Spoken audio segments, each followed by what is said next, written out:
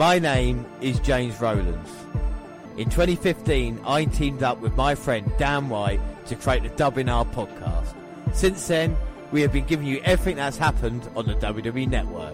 Now, in 2018, not only are we live for the Big Four events and every NXT takeover, but we celebrate 20 years since the birth of the Attitude Era.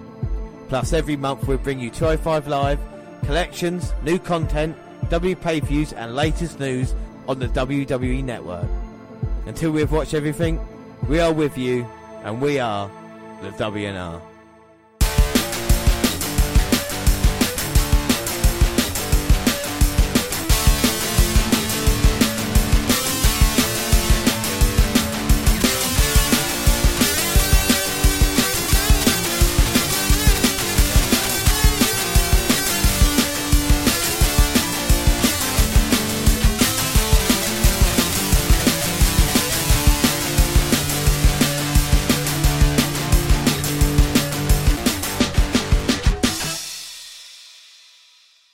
Yes, hello, I am James Rowlands, and as always I'm joined by... Dan White. It is the WNR180 today. It's WWE versus WCW Part 2. September 1998. Before we do anything though, let's start with the alternate intro. Hey baby, I hear the blues are calling, tossed salad and scrambled eggs. Oh my. And maybe I seem a bit confused, yeah, maybe, but I got you pegged.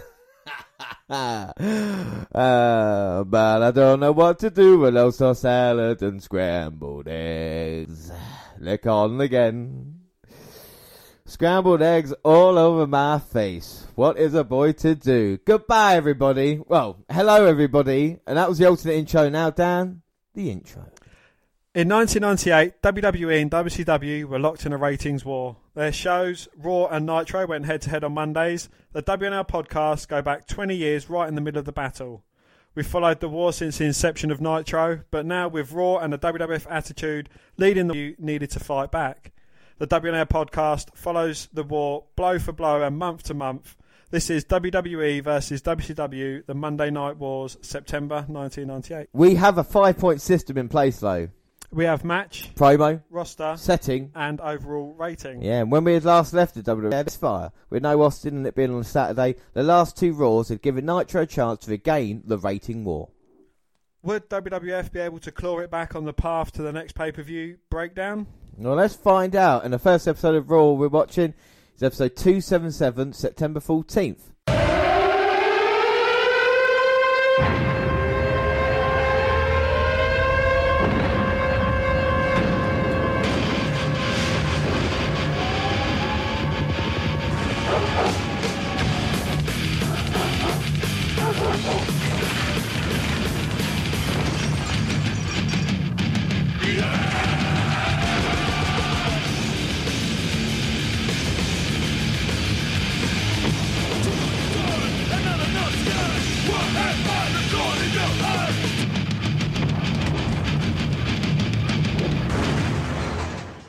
JR and the King are in the booth and they are live from San Jose, California. We are finally back on Monday nights, so this show. Well, as we come on the air, WWF champion Steve Austin walks to the ring. Vince McMahon, Kane and The Undertaker are already in the ring. McMahon gloats about how Kane or The Undertaker will get the WWF title off Austin's waist and announce a new stipulation to the breakdown triple threat in that The Undertaker and Kane are prohibited from pinning each other. Well, this is one of our favourite McMahon promos. Yeah, this is McMahon. I'm damn sick and tired of watching you walking around with that WWF Championship belt. And on Sunday night, September 27th, see it again. Most of you know that recently I announced a master plan that would guarantee that Stone Cold Steve Austin on Sunday night, September 27th, would lose the WWF Championship. Most of you also know, and yet a further statement, and on this night of Sunday night, September 27th, I've ordered a triple threat match in which Stone Cold Steve Austin will defend the WWF title against Kane. However, what none of you know, especially you, Austin, is that there's been a little business arrangement here, as you might expect. You see, I've granted The Undertaker and Kane a title shot, but they're going to do a little something for me as well. You see, business is business. Don't get me wrong, there's no love lost between Vince McMahon and The Undertaker and Kane. I will never forgive or forget what you've done. However, it's real simple, Austin. You see, I scratch their back and they scratch mine. Or maybe I shouldn't say they scratch my back. Maybe I should say they protect my back. You see, Austin, if you so much as lay one finger on me, one or both of these two monsters will be all over you. They'll annihilate you, which is what is going to happen Sunday night, September the 27th. Austin, when you're flat on your back looking up at these ring lights and there's been an announcement that you're no longer WWF champion, I want you to remember one thing, and that is Vince McMahon didn't screw Stone Cold Steve Austin. Oh no, not at all. Stone Cold screwed Stone Cold. Finally, McMahon pushes Austin too far on the mic and Austin decks him. However, The Undertaker and Kane lay Austin out with a double chokeslam. He's such a cunt, isn't he, Vince McMahon? Look, he's so happy. Smug. Oh, and Austin's just decked McMahon. But The Undertaker and Kane got the boss's back. Oh my God. And they are annihilating him right now. Vince McMahon directing traffic. I don't know how Stone Cold Steve Austin can survive keeping hold of that WWF Championship against these two monsters, especially with McMahon leading the charge. He definitely needs someone in his corner. Oh my God, it's going to be a double choke slam. Boom. Plant Austin. Quite gently, actually. And McMahon mimicking Austin, getting down on his hands and knees, getting in Austin's face, giving him the double bird salute and rolling out the ring. Well, The Undertaker reminds Austin that it's nothing personal, it's just business. There you go, fireworks were at that time. Well, before heading to the locker room, McMahon books Austin to defend his title against Ken Shamrock in tonight's main event. This was a really good opening promo by McMahon that established the logic behind the breakdown main event. Well, after a break, Austin is backstage throwing some stuff around. Well, the New Age Outlaws and X-Pac make their way to the ring.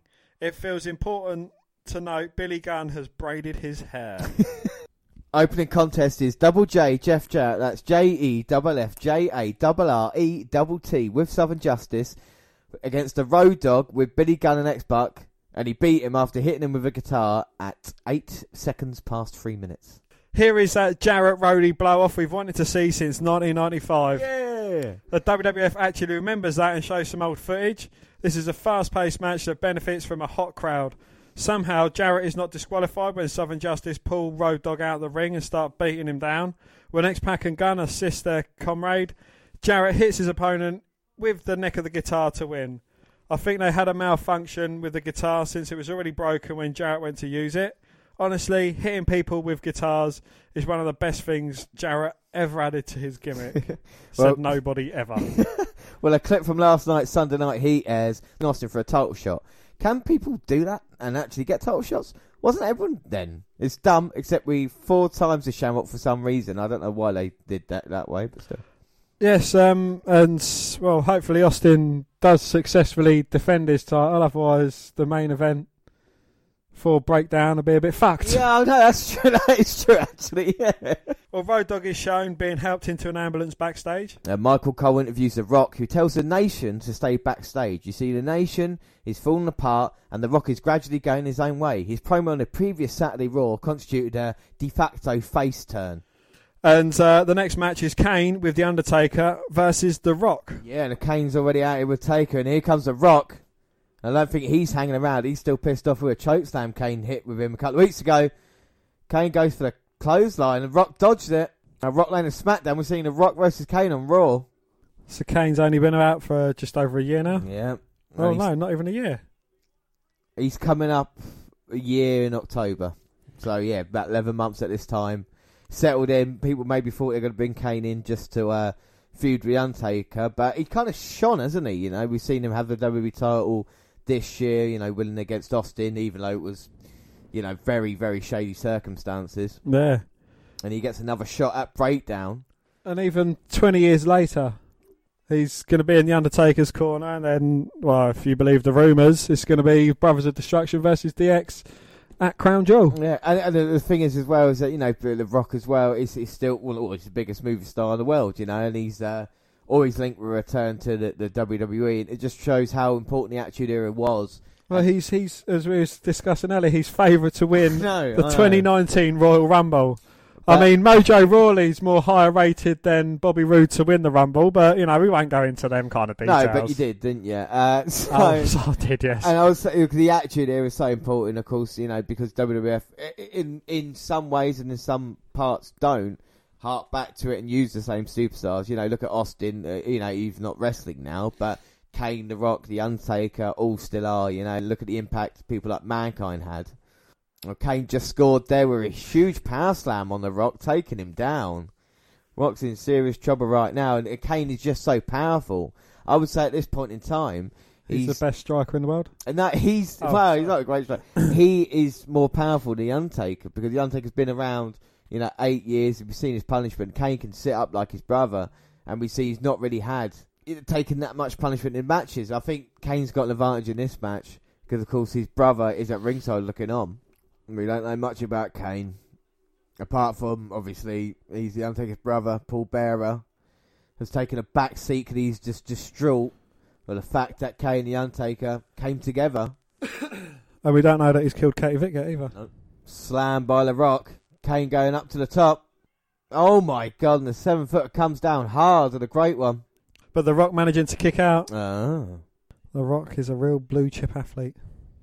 At least JR stopped calling him Rocky Maivia now, which is always a bonus. He has indeed, yes. Oh my God, beautiful spinning DDT by The Rock, and look at the reaction from the crowd. They're definitely getting behind the People's Champion. Well, the Rock is finally getting over. Well, the thing is, he's been in the champion most of the year. And hang on a minute, I just want to go back and prove my point about Kane. He just sat up before The Rock got up, and Rock hit the offensive move. And now he's blocking that and hitting the right hands. Rock's been in the champion most of the year and pretty much kind of heel scum. And we saw what he did to Triple H at SummerSlam, but the crowd just start to love you. And if you want to get a wrestler over, like Roman Reigns or whatever it is, you need to gain the respect of the crowd before you then turn them face. And it's something that we've seen over time that does actually work. Yeah, but The Rock, he was, he came in, he was getting booed to hell. They turned him heel. He finally, won the respect. Maybe it was his mic work, maybe it was his in-ring work, combination of both. And then, they're gradually turning him face. He's going against, the evil Brothers of Destruction, or, one of the Brothers of Destruction at the moment. And, you can gradually see his rise into fan favouracy. Yeah, I mean, make no mistake, The Rock is a kind of once-in-a-generation superstar. He is a true star. It's special that, Austin and Rock came along at the same time, The Rock swinging net breaker. Kane sat right back up again. Thought he was doing all right. Went to slam The Rock and accidentally took out the referee. But now The Rock's going for the most electrifying move in sports entertainment. Drops the people's elbow right to the heart of Kane. Undertaker slides in the ring though. Oh. And then just decks The Rock. And now Kane sits back up. Undertaker eliminates Rock from the Royal Rumble. Maybe the Brothers of Destruction want to send a message to Austin through The Rock. He's been involved up in their business recently. Oh, but Mankind comes in, hits Kane over the back with a sledgehammer. Oh my God, some kind of rock and sock connection. A sledgehammer to the back. And the Undertaker chasing down Mankind. Bang, bang, Undertaker. And Mankind's getting cheers now as well. Oh, he's goading the Undertaker. Rock's over for the cover. 2, 3. Oh. And The Rock... Well, thanks in part to Mankind. The Undertaker can't believe it. Rock, you should get out of there. That's a good idea. He is. He's rolling under the rope. He's walking out of there. Well, you got to remember at SummerSlam, sledgehammer to the face. Kane used it on Mankind inside that dumpster. This is payback. I don't think it's finished just yet. The Undertaker was thinking, I threw the guy off the cell and he's still coming back. And Kane... No. Oh, my word. He might have broken his back. And the Undertaker is seriously concerned about his brother. Kane's like, look, I don't want your help. I can do it myself. I'm a strong, independent woman. And he finally sits up on his own. Oh, my God. Undertaker's got a microphone. And bring your sledgehammer. Yeah, well, the Undertaker basically saying it's going to end tonight between Mankind and the Undertaker. They're going to have a match. And like Dan said, bring your sledgehammer. Well, Michael Cole interviews Mankind, who accepts the Undertaker's challenge for later tonight, and he smashes one of the Raw is War barrels with his sledgehammer. Dustin Reynolds in the ring and welcomes the crowd to hell. And Dustin goes on to say, welcome to hell. Take a look at World Wrestling Federation. Man, oh man. I'm telling you what, stained with vulgar language, stained with aggression, and yes, stained with sex. Val Venus, I told you he's coming, and when he gets here, I will repent. And when he gets here, you will repent. I promise. Well, Val Venus walks out and introduces the crowd to the new film, Preacher's Wife, which sees him in bed with Terry Reynolds. Reynolds falls to his knees upon seeing the footage, and Venus tells him the trait must run in the family. Up next, Dan. Watch this. Watch this. He's coming. He's coming, Dan. It's Steven Regal, a man's man. We've just seen the first vignette. What was he doing? What were your thoughts? Well, first off, as a carpenter, his axemanship is awful. That axe must have been blunt. His cut was terrible. And, he should have been going at a more steeper angle for his return cut. And as for cutting down a whole forest with an axe, it would have taken him a month of Sundays and he would never have debuted for WWF to this day, cutting down a forest. No, but the real man's man is coming to the WWF, and I, for one, cannot wait. Neither can I. I just hope he's got a fitting theme tune as well. Yeah, we can finally play it on the podcast. Up next, the Intercontinental Championship match. Triple H champion with Chyna and X-Pac, and they defeated Owen Hart with Mark Henry with a pedigree at 524. After our usual exchange of moves between these two, shenanigans begin to happen. Shenanigans begin to happen as Mark Henry pulls Chyna off the ring apron and X-Pac attacks him in response. That distraction allows Triple H to pedigree a distracted Owen and beat him for what seems like the 100th time this year. You expected a different outcome? Well, after the match, Mark Henry gets on a house mic and challenges X-Pac and Chyna to a handicap match for later in the show. He promises to proud just like he did this past Sunday. Well, excellent. If the world's strongest man and the ninth wonder of the world had a baby, what the fuck would happen? Would they just give birth to Superman? It would be the weirdest looking fucking baby in the world. Well, backstage, Mankind is walking around humming and throwing weapons into a dumpster. You get the feeling watching it perhaps the happiest moment of Mankind's month. That takes us right through to Warzone. Yeah, and it's Mankind versus The Undertaker. And, oh my God, Mankind was going to use the sledgehammer. Timmy White pulled it off him. The Undertaker was going to use sledgehammer of his own. And it's a mandible claw by Mankind. And you can see the markings on Mankind's face. And I've got to tell you, no move has beaten The Undertaker more than the mandible claw in the WWF. Mankind has got more victories over this man than anyone. Perhaps even over history, only Brock Lesnar prevails more against the dead man than Mankind does. And they go to that dumpster full of weapons. Undertaker gets sent to the side of it. Mankind's still probably battered up. He's probably still got a fucking massive hole in his mouth. His tooth's just been reset. I mean, yeah, and he's still involved in these kind of hardcore type matches. And both of these men brawling on the ramp. They got ladders, and they bring him down to ringside. Mankind sent him to barricade. Hope we see some thumbtacks. I don't want to see that much violence in this one, but I wouldn't put it past the two men. Oh! And that is great strategy by The Undertaker, taking away the mandible claw. Bouncing both of Mankind's hands off the steel steps. And I don't think Tim White has got any control over this match at the moment. Is this just a normal match, or is it a stipulation match? Well, at the moment, I don't think referees rang the bell for this. Crushes Mankind's hand with the stairs sandwiched between the larger bottom set of stairs. But yet Mankind's still fighting back. Well, how tough is Mankind? How crazy is Mankind? And now Mankind walking with The Undertaker. But only for so long before he gets cut off. Is that a Dude Love t-shirt he's got on underneath his Yep, we can shirt? see Dude. And Undertaker set up a really small table. It looks really thick as well, though. Oh! He still broke it. He still went through that table, yeah. And I don't want a normal table. Give me the hardest looking one you've got. Set up against the ring post. But Mankind's still not dropped yet. And then just hit me over the head with it as well. Well, table to the face. As we see a replay. It's no wonder he retired so early. I know he came back, but think about the amount of punishment Mankind's taken. Kane and Taker sitting in a tree. Kissing. Brilliant sign. And Undertaker measuring an elbow. Well, here comes Kane, who's a bit sore from that sledgehammer shot. Undertaker picking Mankind up by his mask. A left and a big right drops Mankind. The table don't drop him. Throwing a table at him don't drop him. A big right hand does. Now Mankind in a dangerous position on the apron gets knocked down by the Undertaker. And the Undertaker wants to finish this, and if he does want to finish it, then you know how tough Mankind is. You'll think how much punishment Mankind's got to go through if the Undertaker wants to put him away. And now he's got the mask. Oh my God! Oh. Is that Mick Foley underneath that mask? Oh my word! The mask is off. King say, let's look at the face. Oh! Well, Mankind, or is it Mick Foley now? Well, it might just turn into Mick Foley, or even Dude Love. Potentially, yeah. Or Cactus Jack with a Dude Love t-shirt. Now Undertaker's got a sledgehammer. Jesus Christ, looking to take Mick Foley's head off with it. But luckily enough, he ducks out the way. Oh, and Kane's there. He's got Mankind around the throat.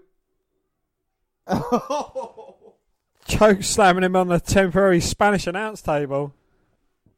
Or timekeeper's table, I think that is. Oh my God, Undertaker aims for the head. Mankind moves. And Mankind's got the chair into the midsection of the Undertaker. Right to the back. Mankind runs in. Undertaker with a chair up. Undertaker with a boot up to the chair. And now he's got Mankind around the throat. And a huge choke slam. You call that a huge choke slam? That's a huge choke slam. You think the amount of impact Mankind's taking? I think one going through the Hell in a Cell is a huge choke slam. That's just a little baby one. I think after taking a choke slam through the cell, any choke slam would be hard. And now the Tombstone Power Driver on the chair. And I don't finished yet. Well, he's looking over that sledgehammer. And The Rock comes out of the dumpster. Takes the Undertaker out from behind. And The Rock is getting Mankind out of here. And that's one way to save him. Throws him over barricade. And now the Undertaker and Kane both got sledgehammers. The Rock gets one over on Kane the Undertaker and kind of thanks for what Mankind did earlier. But now it's time to leave, Rock, because they're after you. And they both got sledgehammers. My God, Mankind still didn't go down after that. So who won the match? I guess it was disqualification because someone got involved. Not the team. The Rock got involved, yeah. Again, another hellacious, horrific match. Say what you will about the past couple of episodes, but this has been a great episode of Raw. We've seen Kane versus The Rock, Mankind versus The Undertaker. We had this kind of storyline going along. And up next is Kane versus Gangrel. Up next, it's Gangrel versus Jan Vertonghen. Young Min Sun. Up next, it's Gangrel versus Edge. Well, Edge comes out from the crowd, climbs onto the top rope and jumps onto Gangrel, all with the lights still mostly off for Edge's entrance. These two don't, apparently they have a history. As we've been told for weeks now, what's their history? Who knows? Maybe they hate each other because they're both dudes with long blonde hair. Well, Gangrel is really taking it to Edge. He hits him with a double arm DDT and a massive bulldog. Edge sits Gangrel on the top rope backwards and gives him a neck breaker. Edge goes for a headbutt off the top, but Gangrel rolls away. With Edge leaning against the ropes, Gangrel charges and Edge flips him out of the ring. Edge runs and jumps over the ropes, trying for a crossbody out of the ring, but Gangrel moves. Gangrel hits a DDT outside of the ring. Yes, and both men are counted out. And after that, Gangrel sits on top of Edge, takes a sip of that red stuff from his cup and spits it up in the air. He tells Edge that the blood of Gangrel flows through his veins. Up next is X-Pac and China with Triple H versus Mark Henry.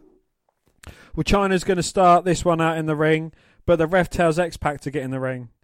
Mark Henry takes X-Pac, throws him into the corner with such force it flips X-Pac over the ropes and out of the ring. It's quite amazing. Henry treated X-Pac like he was a stuffed animal or something. D'Lo Brown walks, or shall I say, shakes his head to the ring. Well, X-Pac gets back in the ring and Henry drops him with a huge punch. Jeff Jarrett, that's JEFFJARRETT and Southern Justice walk out and pass you down the ramp. X-Pac tries to suplex Henry but can't, obviously. He calls for China to get in the ring and they double suplex Henry. X-Pac covers and off before the ref can start the count. He whips X-Pac into the corner and splashes him. Henry then takes X-Pac and tosses him a few feet up into the air. X-Pac kicks Henry and takes In China, Trainer runs at Henry and tackles him and jumps on him, punching Henry in the face a bunch. China delivers a right hook to Henry, dropping him and tags back in X-Pac. X-Pac hits a spinning heel kick, lands a Bronco Buster. X-Pac tags in China, but D'Lo holds her leg from the outside of the ring, so she can't enter the match. X-Pac baseball slides D'Lo and goes outside of the ring to attack him. China climbs the top ropes and goes for a crossbody from above, but Henry catches her in midair and power slams her. Well, he covers her for the win and gets the fuck out of the ring as quickly as possible as Triple H runs in there with a chair. He throws a chair at Henry and China gets up rather quickly after that. Yes, and our next matchup is probably going to be my highlight of the evening, and that is Jacqueline with Mark Mero versus Sable in an evening gown match. So both ladies start in gowns. Whoever strips the other of her dress wins. Sable rips one of Jacqueline's straps as soon as the match starts, so Jackie thinks an even better strategy would be just to choke Sable. I mean, it's hard to argue. Well, Sable tackles Jacqueline, climbs on top of her and rips off part of her evening gown. They roll around a bit while people yell in approval. Sable hits a Sable bomb and rips off Jacqueline's gown. Mero, the ever-considerate boyfriend, covers up Jackie. Well, Sable is about to get out the ring, walks back to the centre of the ring. Then she takes off her gown. Anyway, why? Because she's a fucking lady and that's what ladies do, or because she wanted to. Whatever. How many ones have you bashed out to that? What are you talking about? So just getting out of the ring. Well, I've got an idea for a match at Evolution. Well, after a break, Michael Cole is backstage with Ken Shamrock. He says it's about time he gets the title shot because he keeps beating people. I guess Dan the Mustache Severin counts as people. WWF Championship on the line. It's Stone Cold Steve Austin versus Ken Shamrock. Oh my God, so here we go. We have started this quickly and Austin's come in. Punches to the head to Shamrock. These two men are going to face off as well because, you know, these are two faces going at it. Shamrock now fighting back from Austin. Oh, poke to the eye low. And like you said, the breakdown main event will be ruined if Shamrock is successful. Nice calf kick by Shamrock. The only time I can remember him being involved in the title match is at DX in Your House against Shawn Michaels. That was December 97. But he takes down Austin. That was nice by Ken. Austin rolls him up, though, to a pin attempt. Ken turns it back, though. And Austin hasn't able to take his t-shirt off yet. Oh, Austin looking for a back body drop, but Shamrock rolls through, lands on his feet. Takes the arm, goes for the ankle, but Austin immediately rolling out the ring. Well, he knows how dangerous that move is. Goes to the outside, manages to take his t-shirt off now. Shamrock adjusting his gloves. We've got a fight in our hands here. Austin takes down Shamrock, going to the ring post. Oh, and wraps his left leg round it. Austin in the ring now and clothesline back of Shamrock's head. And Austin's got to be top of his game, not only tonight, but of course coming up to breakdown as well. Suplex from Austin. He's got massive target on his back. He can't keep Shamrock down for one though. One. Nice suplex by Austin, and again only a one. Third time, rolls across for a cover. Takes Shamrock to the outside now. Rakes him across the apron, then just dives down with an elbow. JR says Austin's the most popular WWF champion WWE history. I mean, do you agree with that? Is that a dig at Hogan, do you reckon? I think it might be, yeah. Who do you think is the most popular champion of all time? Who do you think the fans love the most? I'd say maybe Austin over Hogan, yeah. I mean, Hogan was loved, but Austin just, like say, every arena rose to their feet as soon as that glass shatters, bang. But, you know, with Hogan, I think he had, you know, especially during his time in WCW, he had kind of his downer moments. And Austin, it was never down for Austin. As soon as, you know, the Austin era came in, even though it was for, what, 6 years? Yeah, about that, yeah. 6, 7 years, you know, it was all them 6, 7 years he was on top. Never faltered. Yeah, it's true. That's true. The reaction that he got, you know, he main evented like 38 pay-per-views, whatever it is. So you don't do that, you know, if you're not loved and you're not tired of the same thing. You know, people want Austin to. It's classic wrestling story. They want Austin to succeed. You know, the odds are stacked against him, and they want Steve to come through. Yeah, and again, you know, Austin's not your classic catch-can style wrestler. He's brilliant on the mic, but you know, I think it goes to show in this era, it's more of a talker's ring than it is a wrestler's ring. But we are seeing, Austin can do it in parts. If you just saw then, got hit with a Fisherman suplex, but reversed the Hurricane Runner into a powerbomb. You don't see Austin hitting that move very often, and this is the problem with Austin as well, with the injuries that he sustained. That's why he finally had to walk away. We talk about longevity with someone like The Undertaker or Kane or even, The Rock. And, they've been around, but with Austin it was really serious, with the neck and the knees and stuff like this. It is a shame. But, maybe that makes the Austin legend grow even more, that we can look back 20 years and say at this point we never had a bad comeback, especially with the Shawn Michaels thing happening right now.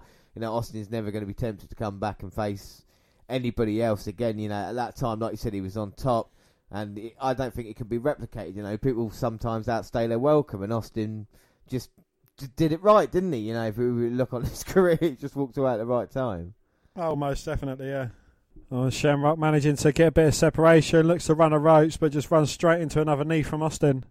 And Austin in control of this one at the moment. He's got Shamrock. I think he's trying to turn him for the Boston Crab. Well, the strength of Shamrock's legs just spins Austin right round. But Austin doesn't stay down for long. Picks Shamrock up. Irish whips him. $1 Million Dream. Learned that from his time being the ringmaster. And Shamrock pushes Austin off. And now Shamrock's got him in a sleeper. Austin backs up into the corner though. Now Austin's shoulders to the midsection. Now Stone Cold picks Shamrock up, places him on the top turnbuckle. Oh, spreading Shamrock's legs. Austin going up. And Shamrock fighting off with a headbutt. Now here comes Shamrock. Oh, looking for a double axe handle smash, but Austin goes low. Irish whip to Shamrock. Dodges by Austin. Here's the diving cross body. Goes for the cover. I think it only gets one there as well. One. Austin with a knee to the face. He's not the cleanest of wrestlers, like we say. He will use somewhat underhanded tactics, but I think the crowd love him because of it. As I say that, I rake. Headlock takedown, and he just goes for a side headlock. Looks like Shamrock's got some internal bleeding going on. Well, Shamrock is a tough man, but like I say, that's not going to help. Austin's going to focus on the area now, try and just send Shamrock to sleep. But I've liked Shamrock since we watched him, this year, since his debut as well. I think he's grown to it quite quickly, and I think the crowd's still invested in him.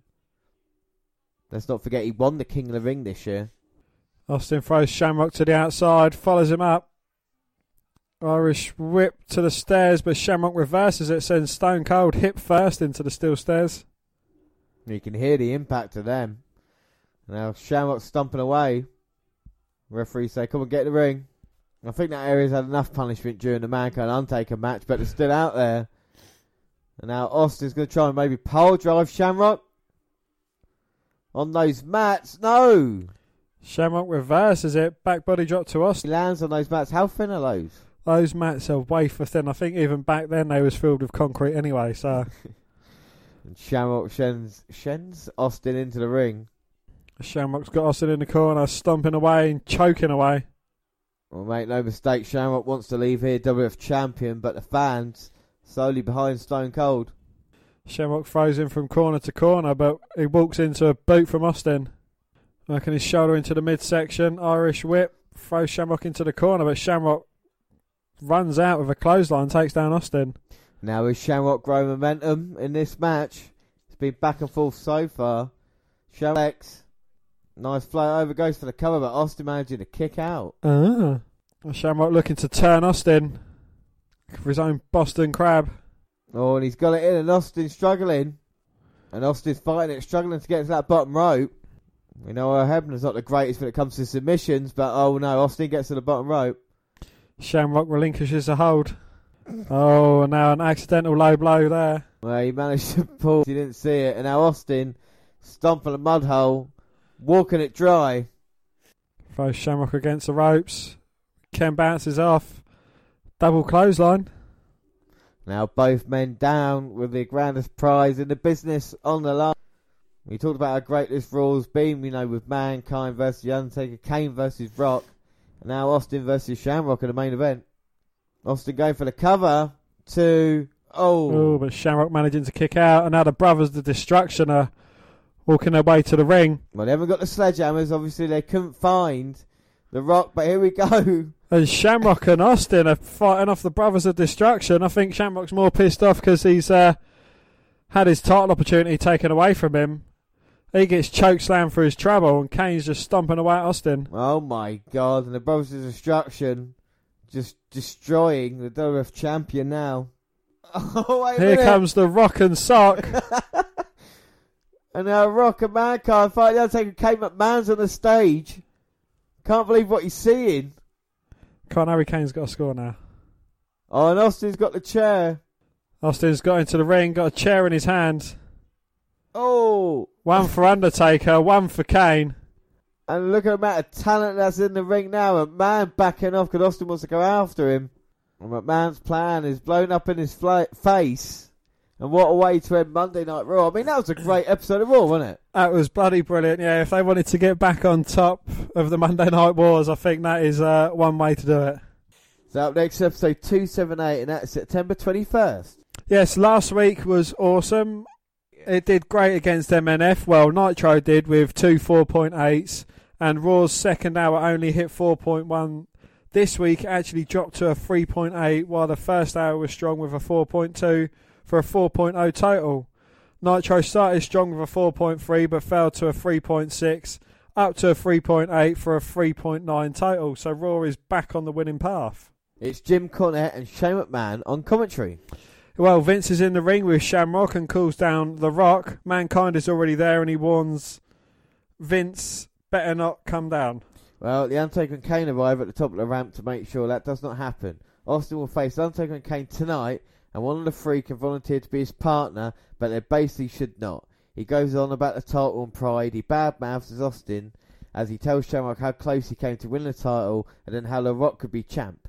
Mick could also taste the title, and Vince wants The Rock to smell what he is cooking. He talks some more about the title and The Rock, and finally there will be a triple threat match to decide who the number one contender will be, and Vince volunteers to be the ref for the match next week. That match will be next week, obviously, and the hint is delivered that none of them should volunteer to be Austin's partner if they want a chance at the title. Well, match one is Billy Gunn versus Jeff Jarrett, and that is Jarrett. Well, Road Dogg has a bruised throat, courtesy of JJ, so Gunn gets signs to read from and be like Road Dogg. Dogg and Justice are sent to the back, and JJ is not happy, but Gunn takes advantage of it and hammers him. He slams him and gets the 2 count. Gunn has the arm, but JJ escapes and drop kicks him twice. But Billy Gunn snags him and then gorilla slams him and follows up by mounting and pounding him. Well, JJ knocks him to the floor and then slide kicks him to the barricade. Gunn gets his head bounced off the steel steps, but reverses the whip, and JJ hits the post. Back into the ring, and JJ's recovered quite quickly and stomps away. Jarrett then thrusts him into the corner, and down goes Billy, and then Jarrett leaps off the second rope, nailing him with a forearm. He drops him but delays the cover, and then he gets 2. Billy recovers and goes for a pile driver, but his back drops. They exchange some shots, and Gunn strikes with a rocker dropper, and then tosses him back into the corner. Billy swings him into the corner and misses the leaping splash, and hits the post and flies back into the ref. JJ has a guitar, but the ref grabs it and allows Gunn to finish him off with a neck breaker. Cole asks what happens if Austin loses the title and how this shapes the pay-per-view, and he will figure that out later. Well, Austin comes down, and Austin tells the crowd that perhaps things are looking bad for him and that Vince is making all. Undertaker talks about it not being personal but business, and then calls him an old dead bastard. Well, he calls the stipulation for the pay-per-view a load of crap. He knows that no one will volunteer to be his partner because they're scared of Vince, but he does not care. It will kick both The Undertaker and Kane's asses. Austin 666 will show up at the pay-per-view, and the fans dig that. And match 2 is the Headbangers versus the Oddities. Headbangers demolish Golga and tear up Sankovic, and the match is over. And no, I do not care. Awful. It was a Cartman doll. Lovely. Well, Undertaker and Kane are with Cole. Taker claims Austin spews so much venom that it is messing with his mind.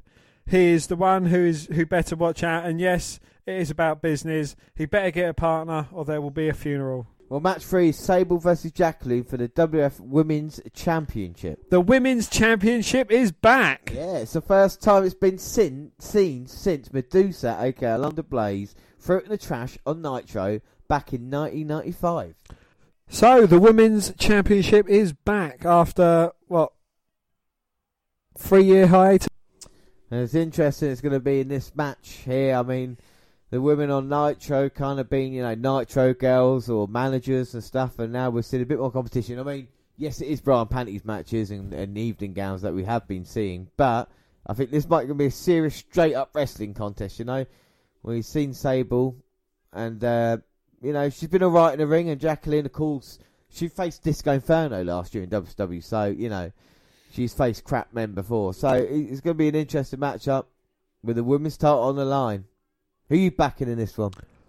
I'm going to back Sable, seeing as though she's been given the push of pushes.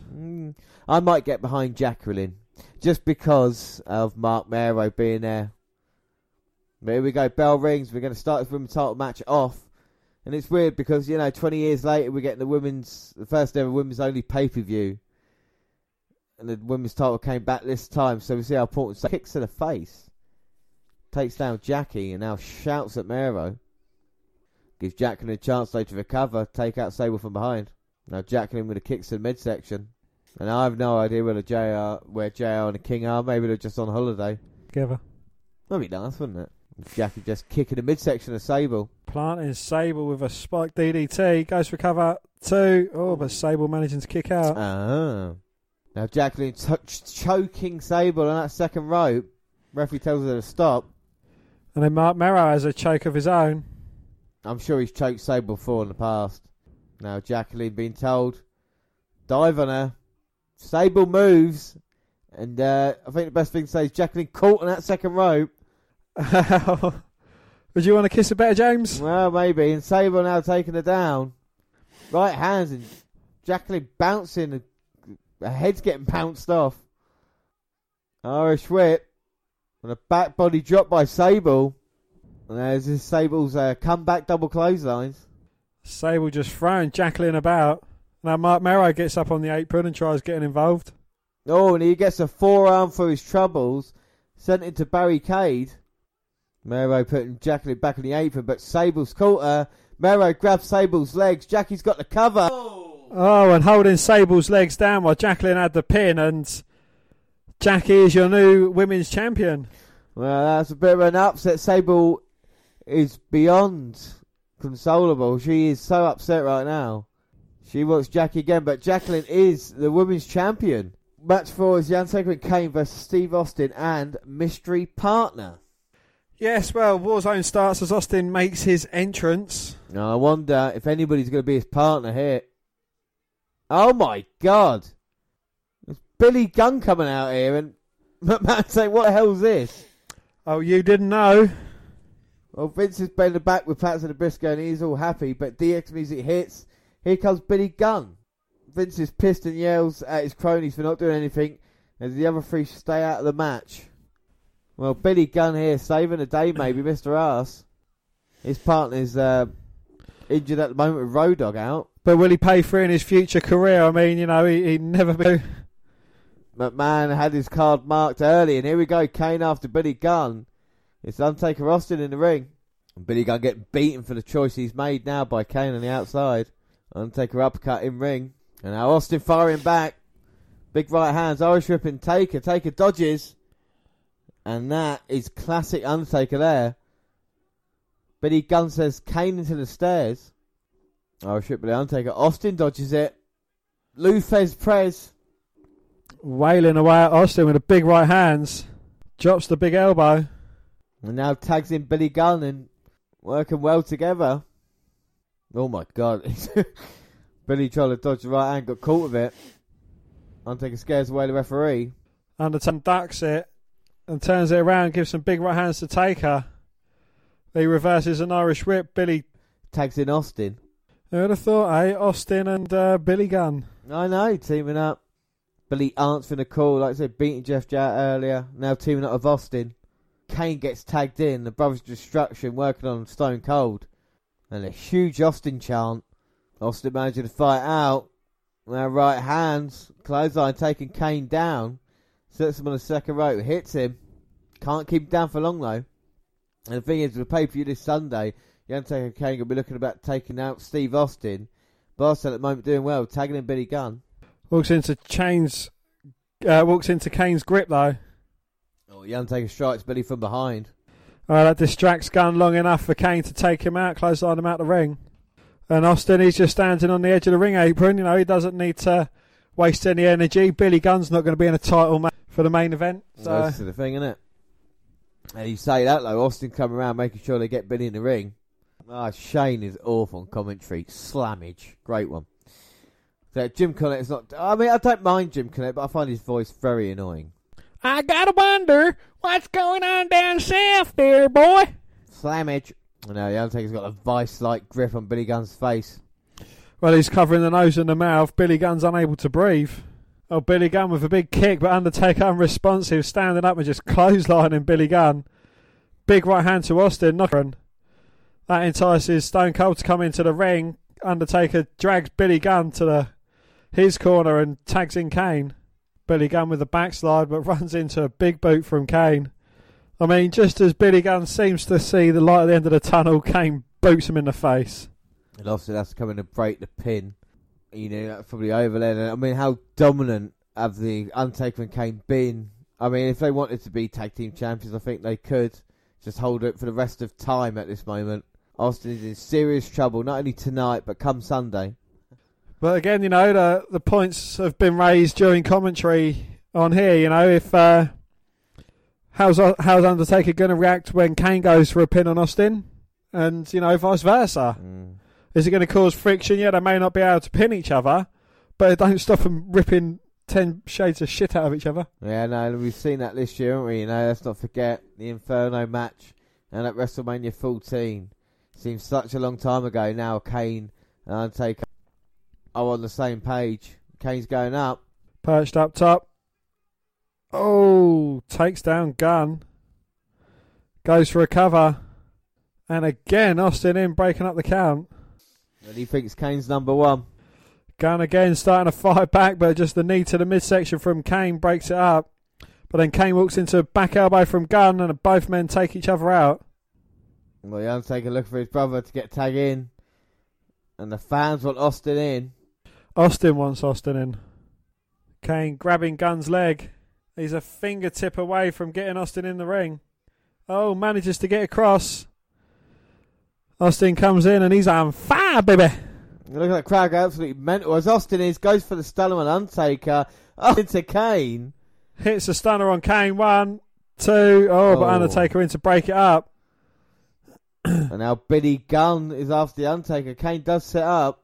He gets eliminated from the Royal Rumble. Lands on his feet though. Drags Austin out underneath the bottom rope. The Undertaker was punched in the corner. Pushed Billy Gunn into Earl Hebner. Referee's down. Billy Gunn's up.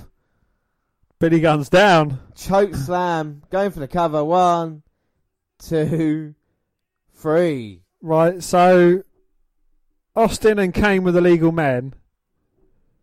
Undertaker pins Billy Gunn and gets the victory.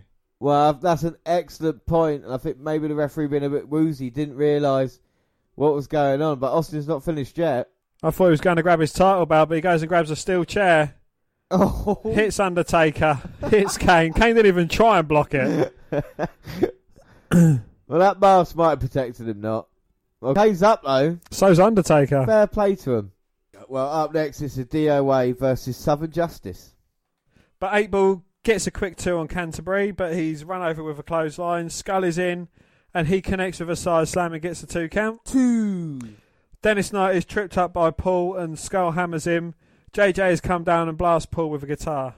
Well, I'm not sure how the match ended. I guess Justice won. It did suck balls, though. Yes, and Vince is in the back discussing how upset Undertaker and Kane are and may get involved later tonight. Al Snow has come down and asked what everyone likes and loves to get, and they chant head back at him.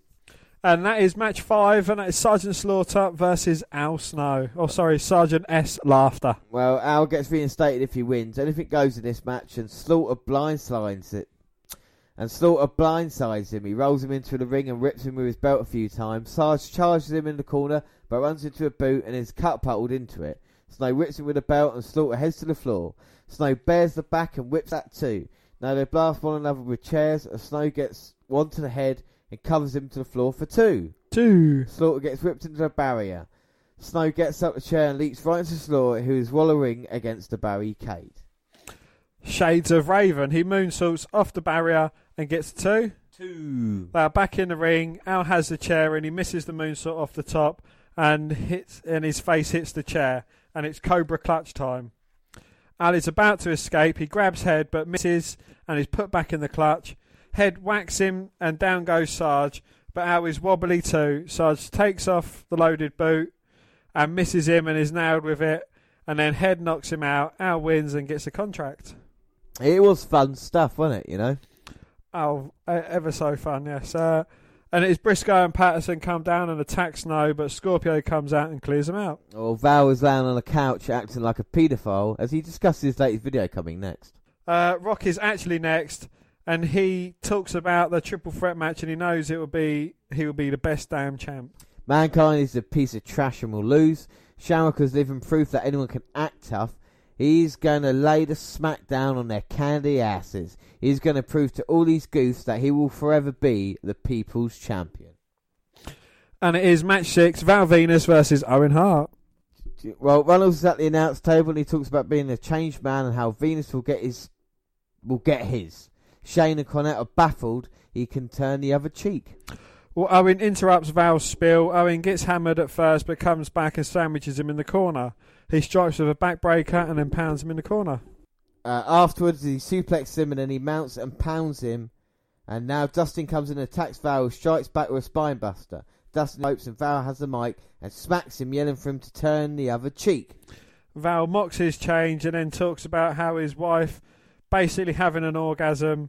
And now it is video time. Something about Terry. Well, she tells Dustin that Val is a much bigger man, and then Val pops up from under the covers, intimating that he's eating her out. He's looking for a kitty cat, and he never found it because her vitties were so tender.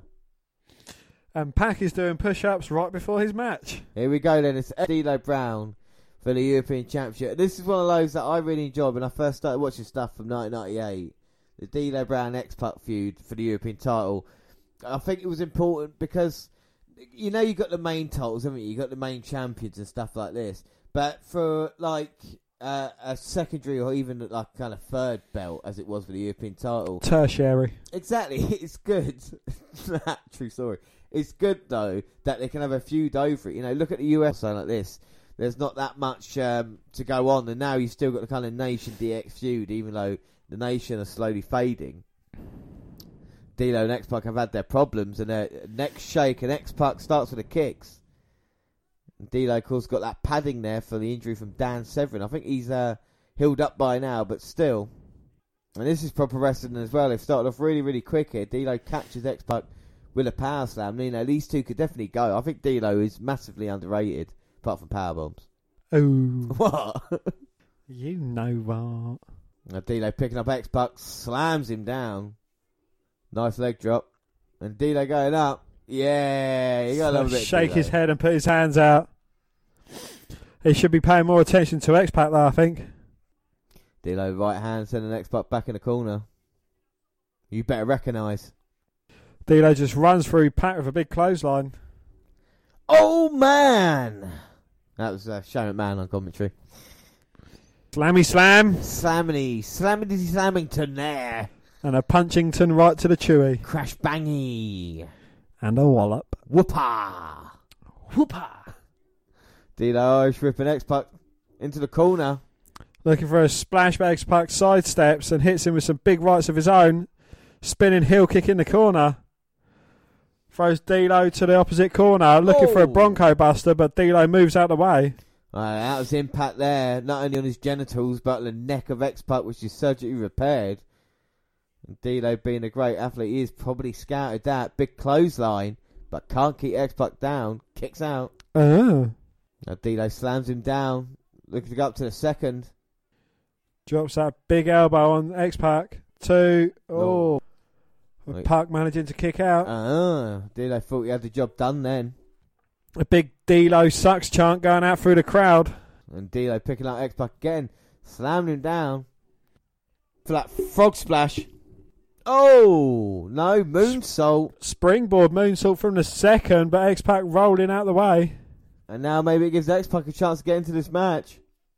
More of a chest protector. D'Lo going for the right hand, but dodged by X-Pac. Another spinning heel kick takes down D'Lo. Irish whip. Oh, looking for a clothesline. D'Lo ducks it, but X-Pac catches him second time round. Who nips up to his feet. Bronco Buster time. D'Lo's in trouble. Oh, he's got a mouthful of cock right now. Irish whip. D'Lo reverses. Comes running into a big boot by X-Pac. Oh, pop-up powerbomb though. Doesn't capitalise and go for the cover though. Well, he sent X-Pac sky high there. Goes for the cover. X-Pac is... Oh, no. Just managing to get his shoulder up at 2. 2. Well, D'Lo stomping down and X-Pac's going to go up. His brains must have bounced off the inside of his skull. He's going to go for a frog splash. No, X-Pac's already up. Here comes D'Lo. Oh! Hits him with the X Factor. Goes for the cover. 1, 2, 3. And we've got a new European champion. And it's X-Pac. And no. What do you think of that match? That was very entertaining between the two guys, actually. Yes, quite an underrated match. You look at the rest of the card and what else happens on there, and then you see X-Pac versus D'Lo Brown. It's like, but it is actually quite an underrated match. Very good between the two guys. Yeah, it's good, and we got a new European champion here.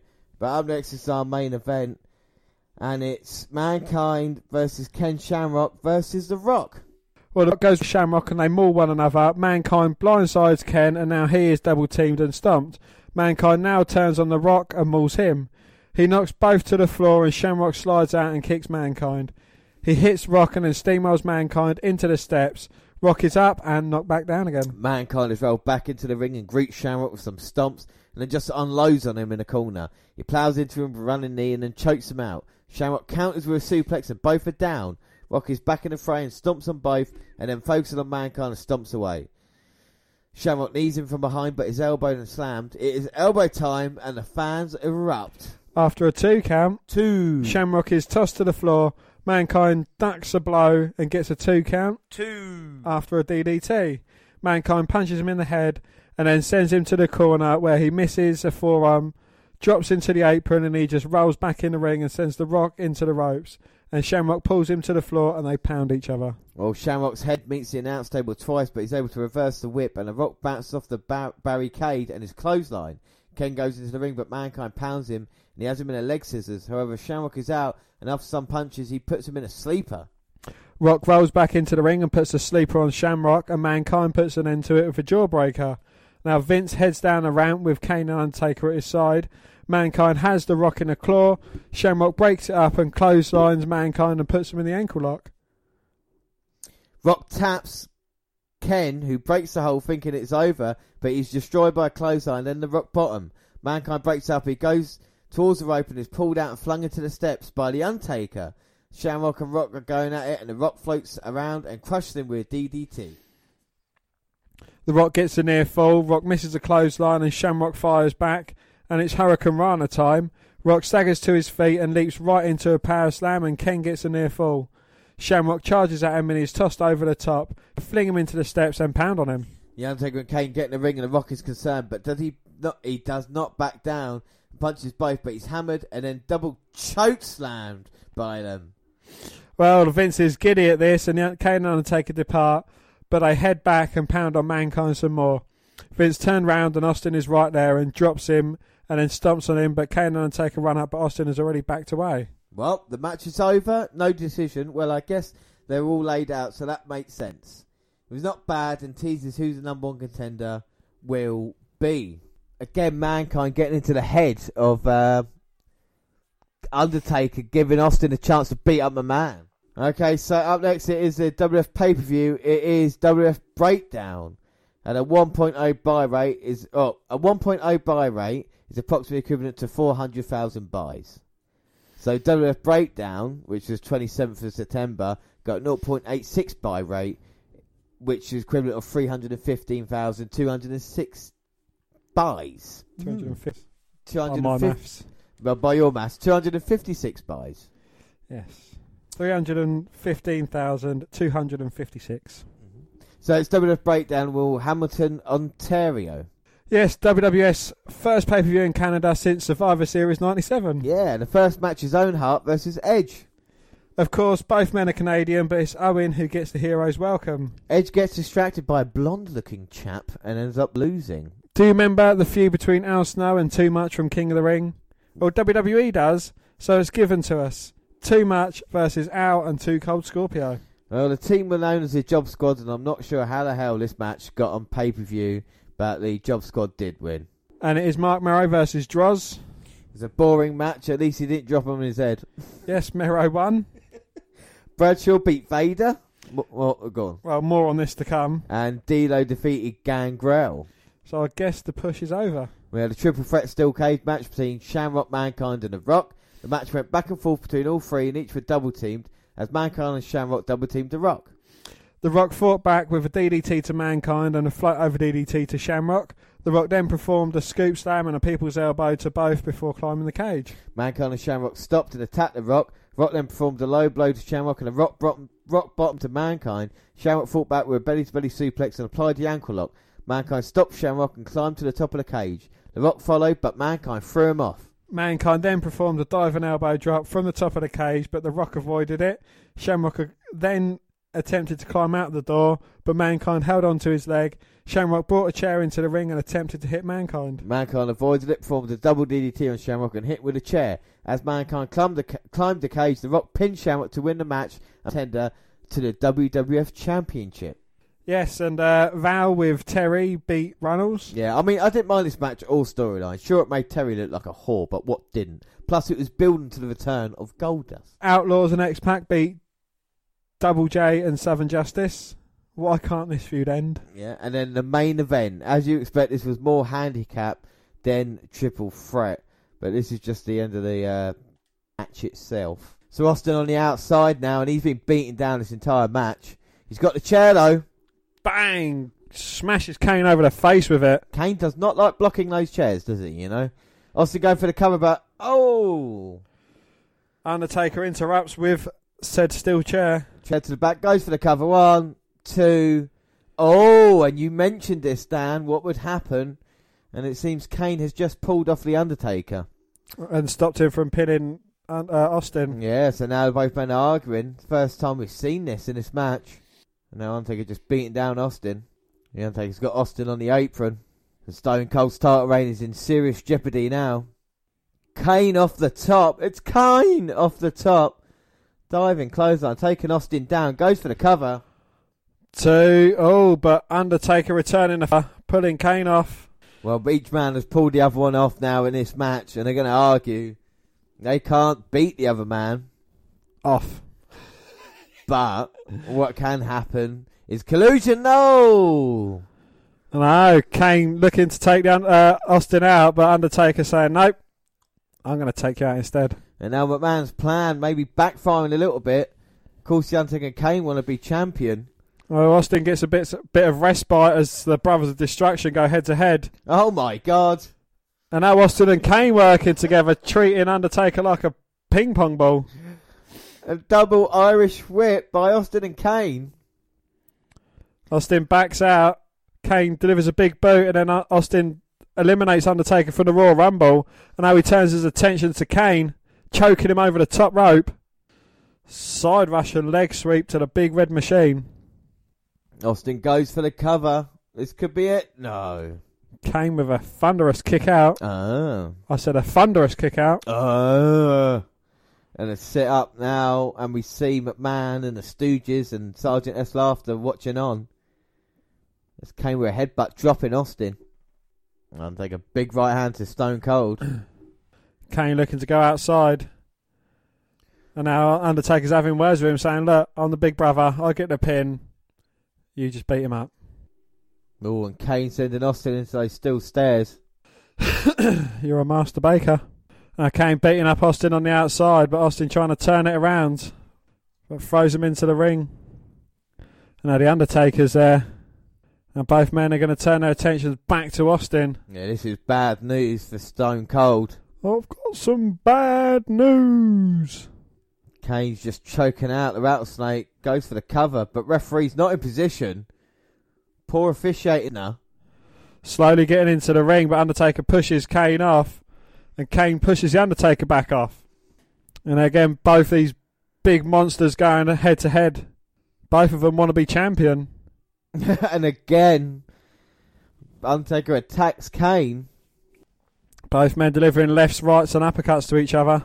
Well, huge strikes, and Kane sends the Undertaker into the corner. Now the Undertaker fighting back with right hands. There's Austin again getting a bit of breath back. And both men clothesline each other down. Austin sits up. And Austin might have a chance now. Austin 666. Begging one of them to get up. Both Undertaker and Kane sit up. To Austin kicking them. He got what he wanted. Now he's fighting both men. Irish whipping Kane into the Undertaker, who falls out the ring. This could be Austin's moment. If he can hit a stunner. Oh no, Kane catches him. Scoop slam. Kane looking for the big elbow, but Austin moves out the way. Austin's up and now wailing away with right hands. Irish whip reverse though by Kane. You're going to pick him up, maybe slam again and try and get him into the tombstone. They're going to go for the spike tombstone, but Austin rolls out the way. Pushes Kane into the ropes. Crutches Undertaker on the top. Now Austin with a kick to the midsection. I thought he was setting up the stunner. He is now.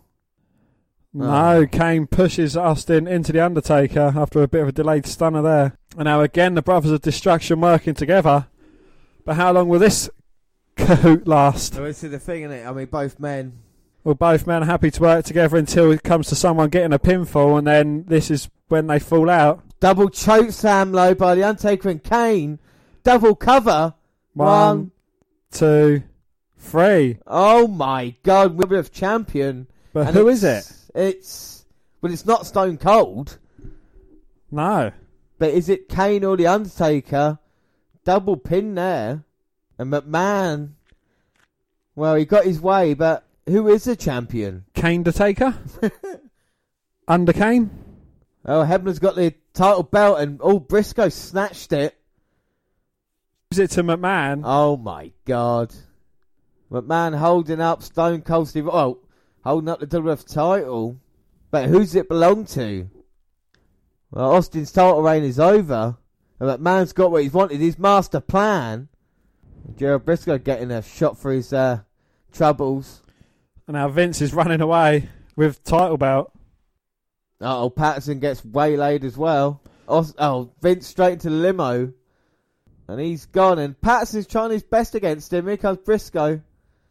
Austin fighting all three men off. But they've stalled him enough for Vince McMahon to get away. Well, as Austin had a breakdown, McMahon has taken the WWF Championship away from McMahon him. has had a breakthrough in his master plan. Thank you very much. Oh, you can hear McMahon. Oh, look at McMahon. Screw you, Austin. It's mine. And then the big middle finger as he gets in the limo. And Austin cannot believe it. And who is the WWF Champion? I guess we'll have to find out on our next episode of Raw. And luckily for everybody, we can move on to our next episode now. 279, September 28th. Yes, the pay-per-view was not as good as previous ones. They threw most of the matches together with only minor build. They need to make them worth watching and spend more time on building up the feuds. Raw was preempted, but at the same time they need to flesh them out more. Bradshaw knocked out Vader once, and now a month later, a pay-per-view match. Well, now most of the wrestling was decent and they did a good job, but it should have been better and there were too many filler matches. The cage match was pretty solid.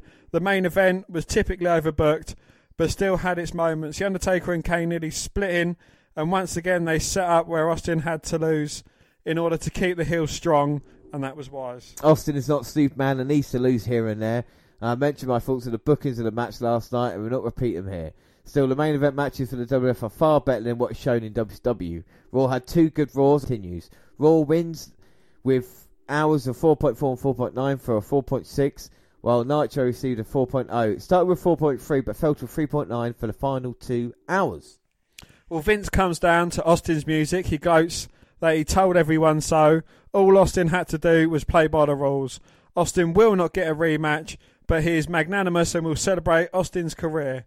He has police awaiting for his arrival. Vince is excited to crown a new WWF champion tonight. Official belt, one without the skull on it. He wants Austin here to help crown a new champion. Slaughter places the belt around Vince, who tells the crowd that he hopes they've enjoyed the evening. Damn, is this crowd hot. Vince gets up in a corner and poses for the crowd as the police escort him to the back. They pan to the back and show the reception awaiting Austin when he arrives. Well, here come the Outlaws. Pan to the back again. Lawler is challenging Jim Carrey, Man on the Moon movie. So match 1 is Southern Justice versus the New Age Outlaws. Canterbury buries Gunn and Dog makes the save. Gunn comes back off the duck and strikes with a forearm shiver. Knight gets the tag, runs into a swinging neckbreaker. Road Dogg is in and he snaps Knight over. Shimmies his hips and lands on him, but Canterbury comes in to lend a hand and kidney punches him. Gunn, who is the best pure athlete in the WWF, gets the hot tag and clears out the ring. Canterbury is hit with a rocket dropper, well, a famouser.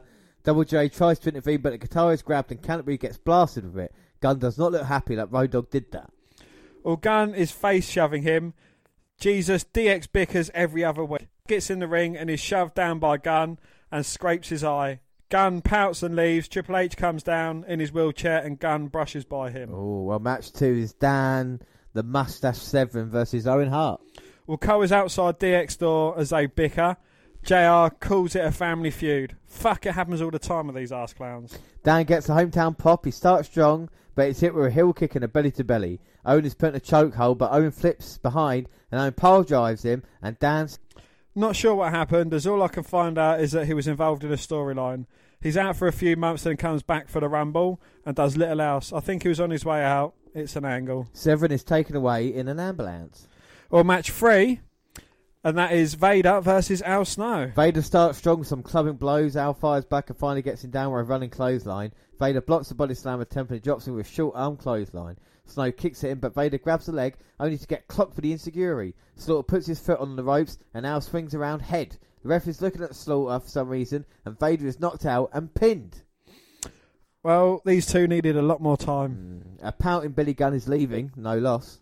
Match 4, and it's a 6-man elimination match. It's Double J Jeff Jarrett, which is JEFFJARRETT, Mark Mero, Gangrel, Edge, D'Lo Brown, and Droz. Bad neck. Comes out of the crowd and goes after Gangrel, so it's these two. He punishes him, but it's tossed and his knee is wrenched with a dragon screw. Gangrel falls off the middle rope and is rolled up and finished. Gangrel sucks. D'Lo Brown blindsides Edge and drops the leg as the crowd has chanted that Brown sucks for some time. Edge counters with a DDT. Edge tags in Droz with tees off and then suplexes Double J in the ring and drops him with a back elbow. Jarrett hits a stroke and follows up with a drop kick. Jeff then clothesline to the floor and they start brawling on the floor. They're both counted out. Mero drops Edge with a Samoan drop and heads up top as Brown shakes the ropes, crutching him. D'Lo giggles and Edge takes advantage and hits a Hurricane Rana from the top. Brown leaps from the top and crushes Mero. Edge drop kicks him to the floor and pins Mero. Edge leaps onto Brown but is distracted by Christian. There we are now. Look, there is Christians. We saw him in the crowd at Breakdown. But he looks just like Edge. Sky high by... And that finishes him off. But we got no name yet for Gangrel's friend. But that is Christian. So I wonder what his Christian name is. Yeah, I like that. Should have been better when he gets a shot at the European title next week. Well, Vince is back in the ring with his cronies, flanked by police. He calls out The Undertaker and Kane. Comes out soon after. No fire explosion for Kane and Vince thanks him. Both men are deserving of being the champ. Well, they single-handedly covered Austin. Or double-handedly. Double-handedly. So we got the WWF title belt on the stand here and Vince is going to make a decision. Huge Austin chant. Oh my God, what is this? Is Austin driving a Zamboni? I mean, it looks that way. Trying to get in, the police are stopping him. Well, the police are unable to stop him or keep up with the Zamboni. McMahon shouted, don't let him in here. Oh, there goes the light. Oh my God. Is that Austin's music hitting or is that a fucking light smashing? I think he just smashed the light, but here he comes. And listen to the pop. Here he comes. Oh, hits the ring a little bit. He's on top of the Zamboni. Jumps straight over the police officers at ringside and just takes out Vince, starts wailing away at his head. The crowd are going mental. We've got the police officers. We've got the Stooges. We've got the inflatable Stone Cold Steve Austin thrown in. Undertaker Kane can do nothing about it. Trying to look see if I recognise any of the police officers. And Austin handcuffed, trying to get McMahon. Well, that is unbelievable there by Stone Cold Steve Austin. What a memorable... Even the officers have got smiles on their faces. What a pop as Austin came out. You crazy redneck. And did that, and he's getting escorted away now by the police. Vince wants his ass taken to jail as the cops try to settle him down, and they take him away. Yeah, well, they cuff Austin, who keeps trying to get at Vince. Vince is finally being led away. The sound was cut off as Austin cut the sound by driving over it with the Zamboni.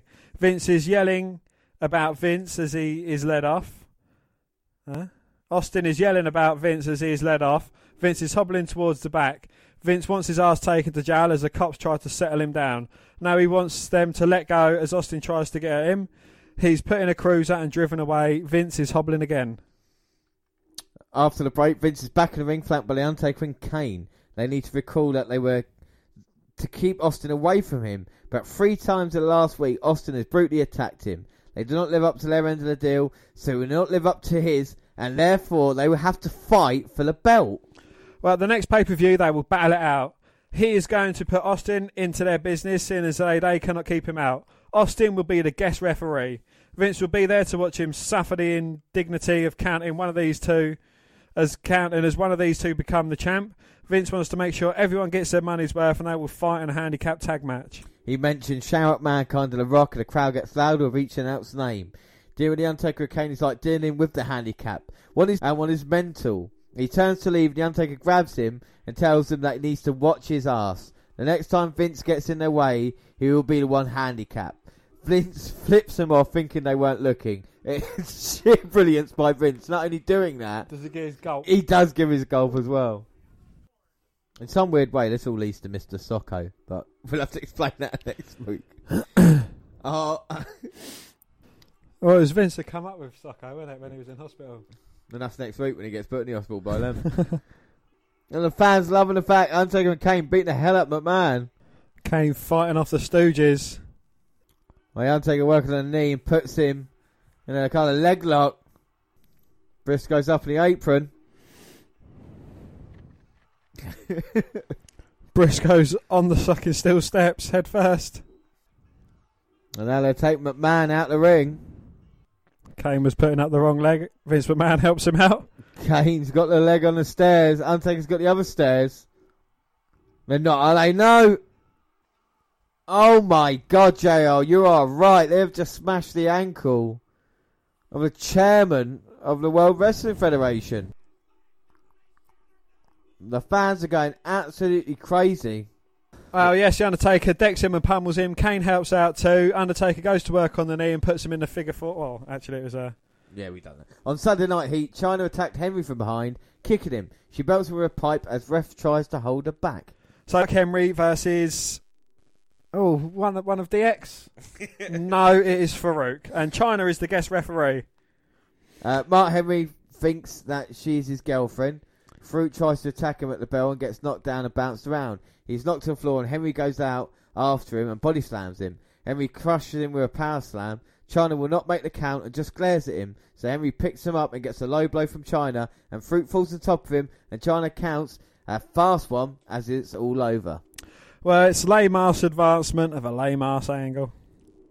Chyna was served some papers, and she tosses them after reading them and departs. McMahon is put in an ambulance, and Mankind is trying to give him some soda. Match 5 is Oddities versus the Headbangers. The insane clown posse trips up one of the bangers, and Kurgan leaps on him for the win. The Rock talks about the match tonight. Val's getting a blowjob from Terry, and he's doing that creepy ass sighing. At least Val gives hope to ugly dudes everywhere, Dan. Yes, indeed. James? Well, Val Venus versus X-Pac. Who is the champion for the European title? Well, Val starts strong. He slams him and then hammers him for a bit. Pac is run over to the ropes where he's choked out. Pac runs into a boot but strikes back with a kick to the head after a 2 count. He strikes with a flying clothesline. Well, Val is hammered in the corner and Pac preps for the buster, but Terry trips him up and he is nearly pinned by the perfect plex. Val slams him again and Chyna has come down and she shoves Terry. Val tries to hit Chyna and X-Pac slide kicks him, and both he and China wail on him, and the match is tossed. So with D'Lo Brown getting a shot next week, that was just a random and useless match. The fans booed too. There was really no purpose for it. Now, Cole is with Mankind in some sort of electrical storage room. Mankind brags about his chair swinging skills and that the People's Bow is the worst move ever.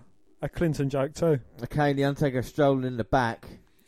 And match 6 is Mankind and Ken Shamrock and The Rock versus Undertaker and Kane. And in the early going of this, before the Undertaker and Kane had come out, they'd been beating each other out. First it was Shamrock beating up Mankind and sending him to the outside, and then The Rock made his entrance and was laying a smack down, but the Undertaker's music playing. Maybe this match will actually start now. And here we go. But they're still beating up each other as the Undertaker and Kane are coming out. Well, stop fighting each other, fight us.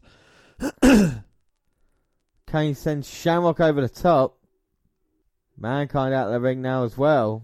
So it's just The Rock stuck there. Stuck between The Rock and Undertaker. The Kane in a dark place. Nailed it. Double big boot. And look at Mankind saying to Shamrock, let's be on the same team. And here comes the Undertaker now. Gonna go old school.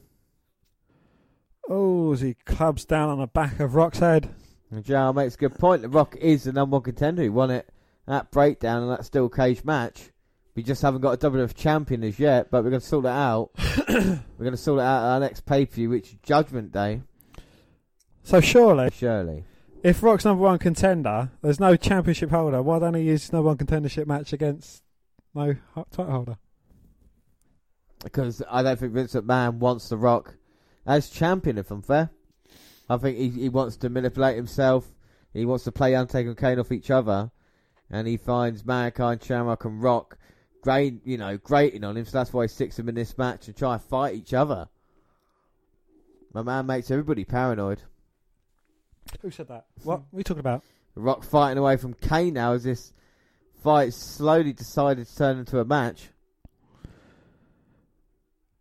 The Rock tagging in Mankind, and these two guys can't wait to get their hands on each other. And they worked well together though last time out, when the Undertaker and Kane was involved. Now Mankind in the corner with the punches, but Kane turns him round. Throws him to the Brothers of Destruction corner, tags in Undertaker. I would agree with that, JR.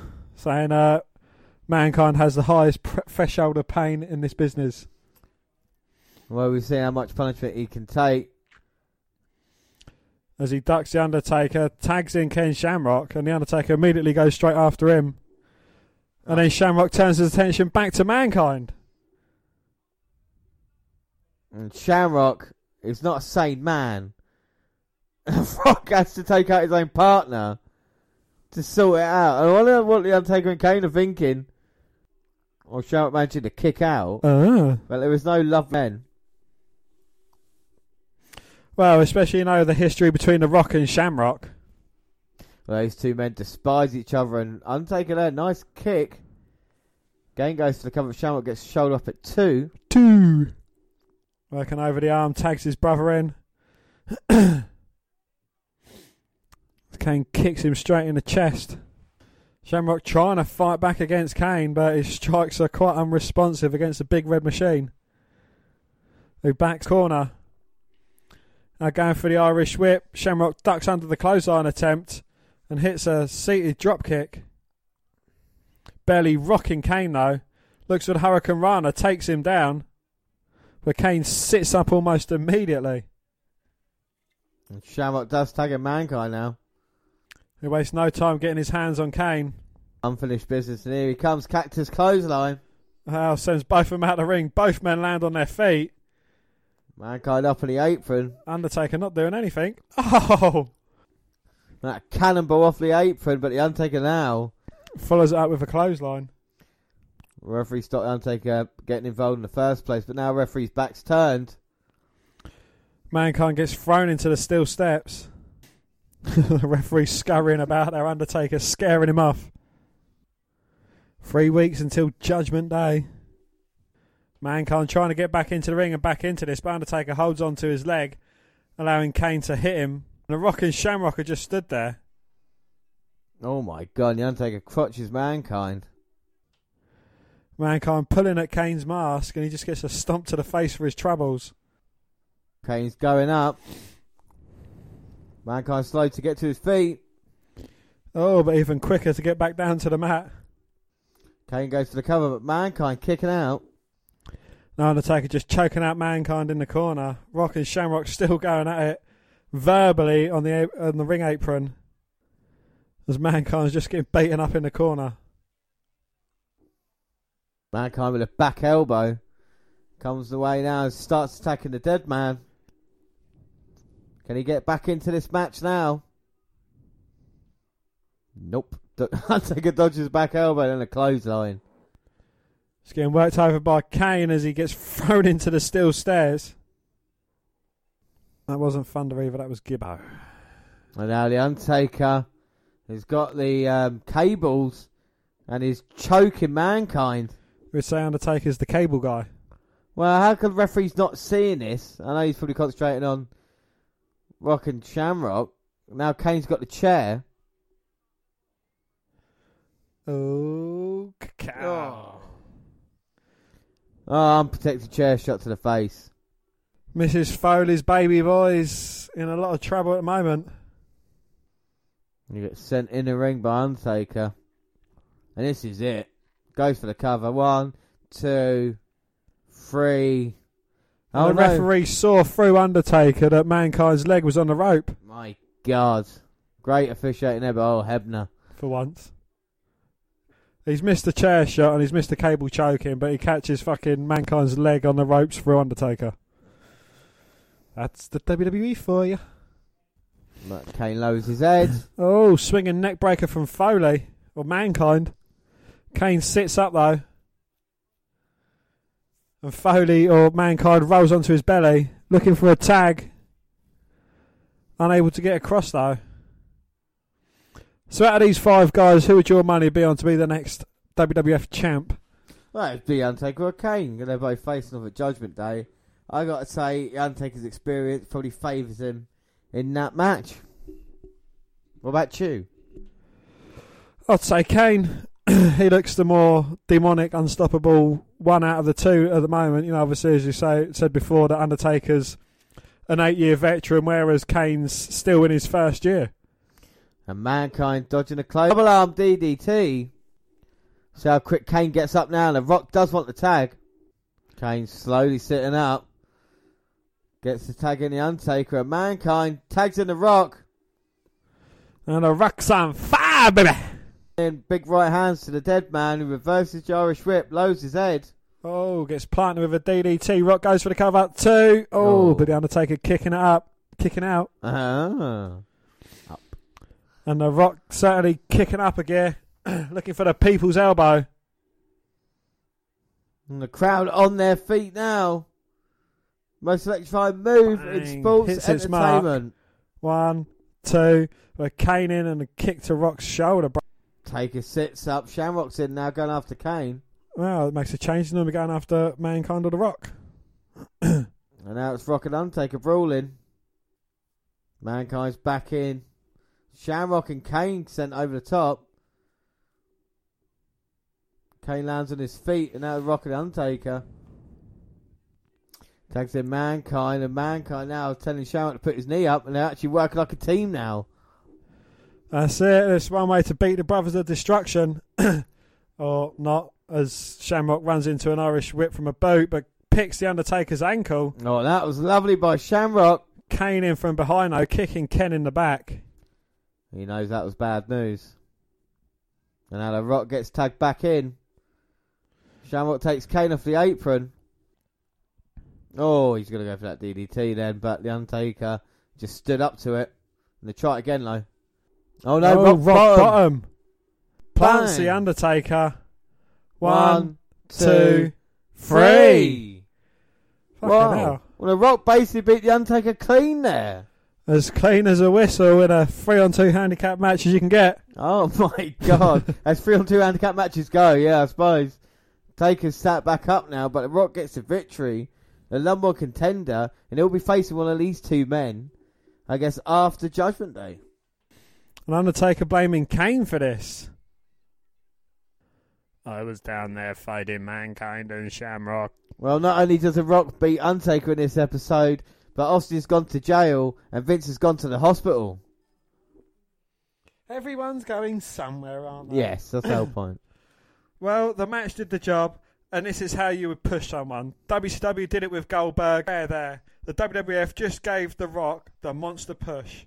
He is the heel and booed at the pay-per-view against Triple H, and then the next match, he garners more respect, and then after that, he's really over. The WWF books him to win his next pay-per-view and match, and he pins The Undertaker cleanly. What a way to end Raw for the month. So let's jump ship to WCW. Yeah, and let's have some full brawl fallout. Full brawl fallout. Yeah, we just had War Games. And what did we find out? Well, DDP is a new number contender and the WCW champion wasn't on the pay-per-view. This didn't stop Jericho calling them out every turn, but would Bill respond in person? And after months away, every wrestling fan was waiting for the return of the Nature Boy. The Nature Boy! Plus, the Warrior wants Hogan, and Hogan wants a spotlight. Yeah, so here we go. No Benoit, Guerrero, or Booker really hurts. Eddie claims that what happened was a work shoot that spilled on him was an accident. He said that in his book, and he's also stated he carried great anger towards Bischoff for years and was bitter, but this was the WWE-produced Monday Night Wars DVDs, which was propaganda. Flair may be here tonight, so that'll be pretty sweet. I hope they follow up the pay-per-view with a good, solid show. But Nitro has been pretty darn good as of late. The PPVs have been terrible. Nitro wins 4.5 to 4.0 as Raw returns to Mondays. So it's September 14th, episode 157 from the Bilo Center in Greensville, South Carolina.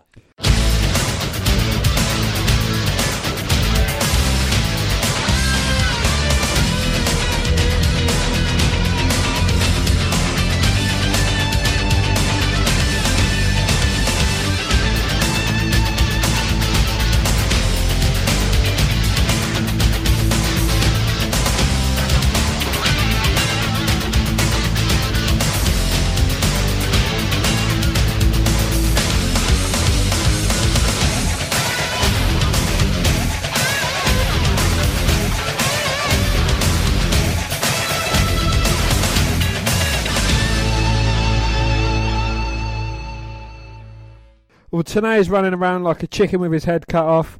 He's on a runway looking for Flair. He looks inside a limo and is told to beat it. He runs over to the plane wondering if Flair is there, and the pilot has no comment.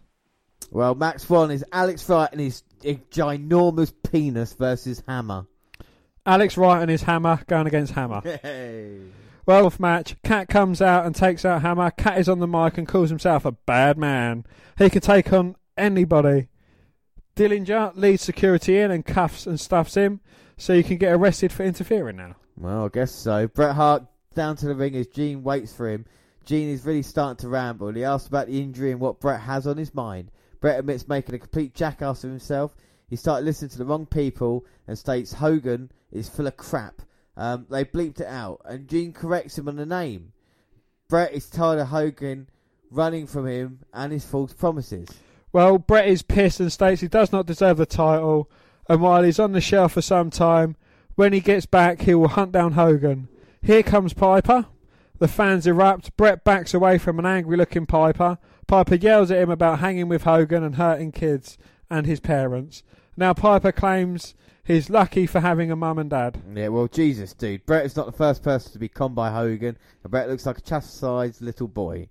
Piper wants Bret to prove to everyone who he is and what he's capable of.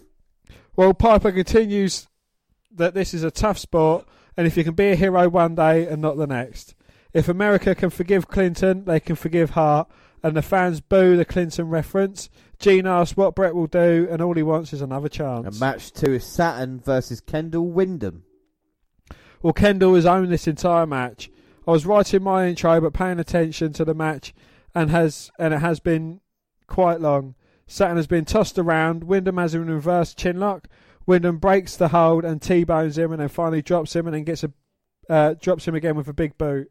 Saturn finally fires back, but gets his knee bent back, and down he goes. After some back and forth for another minute, Saturn spikes with a clothesline. Him and body slams him. Saturn goes up to the middle right and drops the elbow. Covers him, getting two. Two. Saturn pulls him up, but cannot suplex him, and he gets nailed with a spinning neck breaker. William tries to send him for a ride, but he's grabbed and a Death Valley driver finishes him off. A bit long, but it shows Saturn's resilience. Well, the flock heads to the ring, Raven's in the crowd demanding they pay attention. They have their 24 hours of freedom. He wants them to join him. Saturn is talking to them, telling them not to join and to do something with themselves. Saturn talks to Riggs and Horace and now Lodi, counteract him but interjecting here and there. Well, now to Sick Boy and Kidman, and Saturn tells the latter that he has an amazing talent and should be the Cruiserweight champ. Raven begs for them to come back to him. Raven yells at them as they slowly depart and Saturn gloats. Match 3 is Wrath versus Renegade. Have not seen Renegade in some time. Wrath is dismantling him. He boots him in the head and stomps away. He finishes him off. It was a complete squash. Here comes Hogan. Big brags about the new arena, and it is a new house for Hogan. Also, he is here, but Flair is not. Now, Hogan brags about the greatest. Bret Hart is a sissy, and he should sit on the porch with Piper like sissies. What the fuck? Warrior is a coward too. Warrior could fool some of the stupid people some of the time, and everyone saw Hogan beat everyone up at the pay-per-view. Warrior snuck up on him and robbed him of his rightful title shot. Hogan is going to send him back to where he came from. Hogan will be in Vegas partying, and he's inviting Warrior there and to step into the ring at Halloween Havoc. After that happens, he's going headhunting and going after Goldberg. Fog. Hogan wants to know where the Warrior's at. The Disciple is gone, and Hogan is freaking out after the smoke clears. Well, match 4, and it is Kidman versus Juventud Guerrera for the Cruiserweight title. And this was a huge match for Kidman because it came at a time when Raven's Flock stable had just disbanded, so he was on his own. He didn't have a theme music for this. Cruiserweight title match against Juventud Guerrera, who was one of WWE's best high flyers. At the start of the match, it didn't seem like the crowd was into it, and then the action really picked up, which forced them to wake up a little. It was a perfect example of winning over the crowd based on the action in the ring, because it's not like they had a storyline or anything.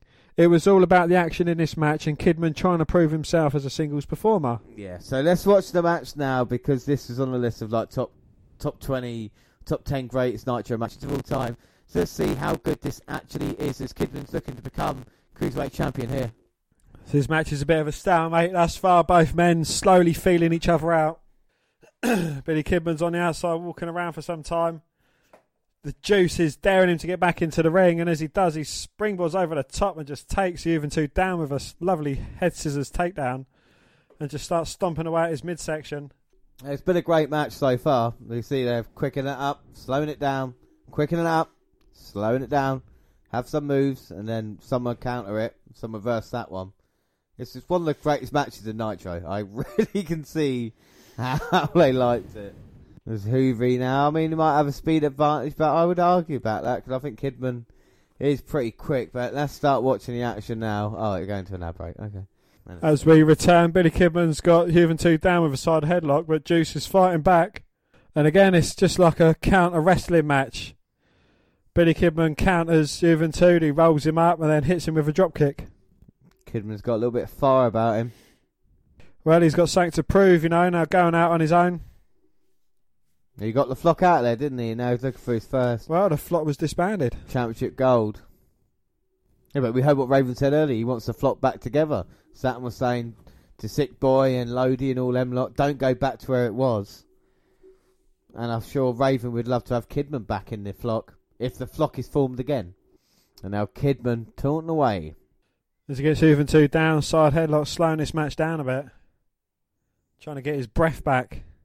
Juice fighting back with some elbows to the midsection and a few knife-edge chops. Running the ropes, goes between Kidman's legs but gets caught. Billy tries to turn him inside out of an exploder, but Juice lands on his feet, gets hooked with a sit-out powerbomb, but Juventud managing to kick out. Kidman Irish whipping Juve, got him up wheelbarrow, turns it into a German suplex, goes for the cover, but Juve managing to kick out. Hoovy, I don't think can get up. Kidman's going for the cover. 1, 2, oh! The Juice manages to get up after that. Kidman stomping Hoovy in the corner. Irish whips him across. Follows it up with a clothesline, sending Juice to the mat. Is he going to set him up for the 450? No, he's just going to drop an elbow, goes for the cover. Oh, but only getting a 2 count. 2. Well, like I said, with the high-flying moves, Kidman loves using the shooting star press. And with Hoovy, it's a 450. but both spectacular moves. Plus, they got the Hoovy driver if you choose to, and Kidman so innovative when it comes to wrestling moves. Innovative. I was going to say it American way. I can't say it the English way. Innovative. No. Innovative. Innovative. He's an innovator of violence. Now Kidman going to suplex. Hoovy rolls up behind. Standing switch and just plants Kidman. Nice German suplex. Goes for the cover. Oh, but Kidman managing to kick out. Now Hoovy going up. This is a take from the... Rolls him up 1, 2. Oh, but Kidman getting the shoulder up at 2. 2. At the last possible second. Oh, trip in the corner. Kidman goes for the splash. Hoovy dodged it. Hoovy driver. No, Kidman turns him around. Oh, an inverted suplex. 1, 2. Oh, but the Juice getting the shoulder up at 2. 2. And the crowd really getting into it. It's Kidman picking up Guerrera. Splashes him to the mat. Kidman going up. He used to call it the 7-year itch. There's going to be more of an itch on his crutch there. Yep. As he gets crunched by Hoovy. Hoovy's put him in an uncomfortable position, and that is not in the back of a Volkswagen. And Guerrera coming up now. Hurricane Rana from the second rope. And now the Juice looking to finish it. Here he comes going up, but Kidman moving. Oh, caught in a powerbomb. And now it's the Juice's turn. He's in position. Crowd cheering Kidman on. Here he comes. Shooting star press. 1, 2, 3. We've got a new cruiserweight champion here, Billy Kidman. And he wins it for the very first time. Dan, what are your thoughts on that match? I thought it was a bloody good match. You know, both guys seemed really ill, obviously, towards the end. And then Billy Kidman just getting out at the last minute. It's good, isn't it? It's good, isn't it? And Saturn out here, is he going to congratulate Kidman? Well, Juventude is. Yeah. Well, Saturn told Kidman to go separate way, and he has. And look at that. And he said, look, you heeded my advice. Well done, son. Well, so much for Kidman to go to the back, and Gene is sneaking around, and he calls out JJ Dillon, and he wants to know if that was Flair went into the locker room. JJ will not divulge, and he will be a surprise, and Dillinger holds Gene back. Jackie Chan talks about wrestling. Eric Bischoff is arguing with Eddie about who made who a star. Bischoff wonders how and sends him there and enjoy burritos. Eddie declares that he will pay. And match 5 is Barbarian versus the British Bulldog. Barbarian is clotheslined to the floor, but he fires back and drives him into a post.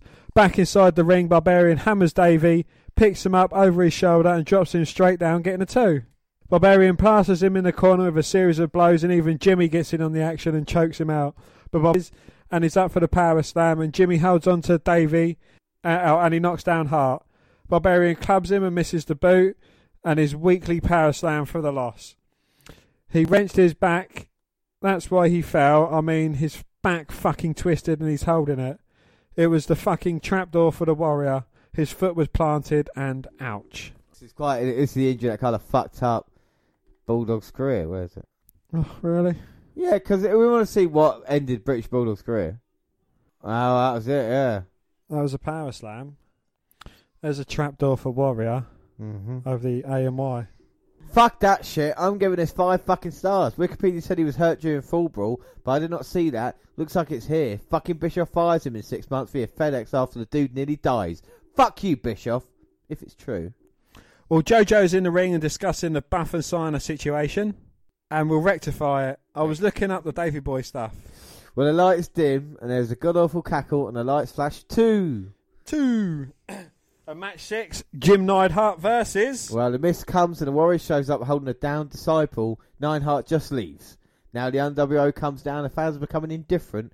Warrior's rambling about the own revolution. He talks about the disciple, accepts the Havoc challenge, and looks around at his warriors. He talks about fear and trembling, and then disappears into the mist again. Well, match 7 is Norman Smiley and Silver King versus Buff and Scott Steiner. Well, their ass is kicked. Steiner finishes both in a double Steiner recliner. That gets half a star. That gets a star and a half. Squash, and why have Smiley in a pay-per-view? Match 8, Giant versus Ming.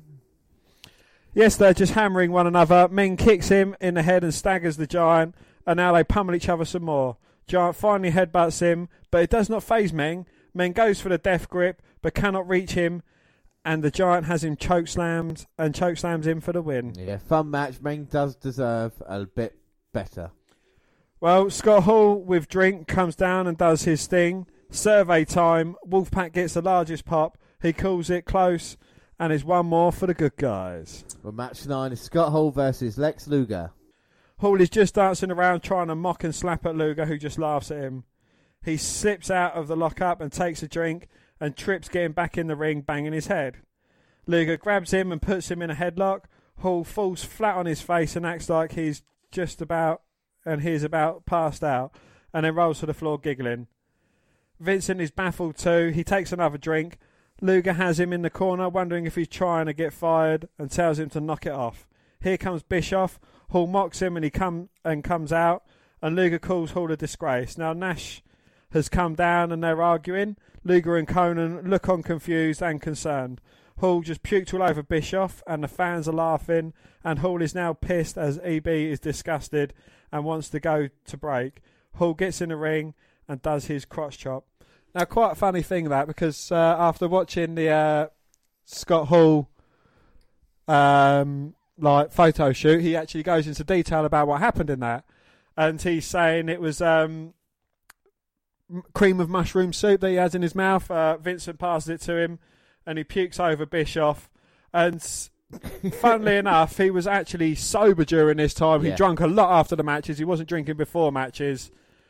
But, it just goes on to play how much of a mad fucking angle and storyline this was. Yeah, I mean, it takes too damn long. The segment was overwrought and ridiculous, like they're trying to outdo WF with Hawk. Now, let his wife wrote to WCW and Bischoff about how the angle's impacting his life, and the life of his family is just sad. If the angle's hurt the family, then fucking end it. I do not think they should have started it in the first place, but it should be stopped when the wife has issues with it. Another big fuck you to Eric Bischoff. And up next, well, this is one of the we talked about great promos, and this is JJ Dillon, Arn Anderson, and the Horsemen at their best. JJ calls out Arn Anderson and they're in a ring together. JJ apologises for what he said to him earlier, and friends do not do that, and he asks for his forgiveness. Arn is not worried and discusses that when he heard Arn talks about Greenville, South Carolina in the 80s and wrestling in front of these friends. He wants to live up to the standards that were set years ago. The fans chant for Flair, and Arn promises that everyone will get what they want. When Benoit came to him, he knew it was time, and he calls out the other three horsemen. Fuck, it's Monday first. Benoit, now Malenko. Arn is telling Benoit how special he is and how he will carry the Horseman banner beyond 2000. Well, Mongo is all man and will mean what he meant to football. Malenko has done the Horseman business the last few months, and no matter the conditions, it was Arn who did not get it. They will do this through the year 2000, and Arn is not responsible for what is coming next, as heads will roll. Be careful what you wish for, as now you have it. And look at the emotion on that man's face. And they're all bad to him, and what a time it was, 20 years ago. Not only did you have like a Zamboni with Steve Austin coming in and stuff like this, but Ric Flair returned. Anyway, but Flair. Well, then he pauses, and the fans boo a bit as he rambles, and then he yells he almost forgot the fourth horseman, and calls out, "The man! Woo!" Here he comes, and the fans are jumping.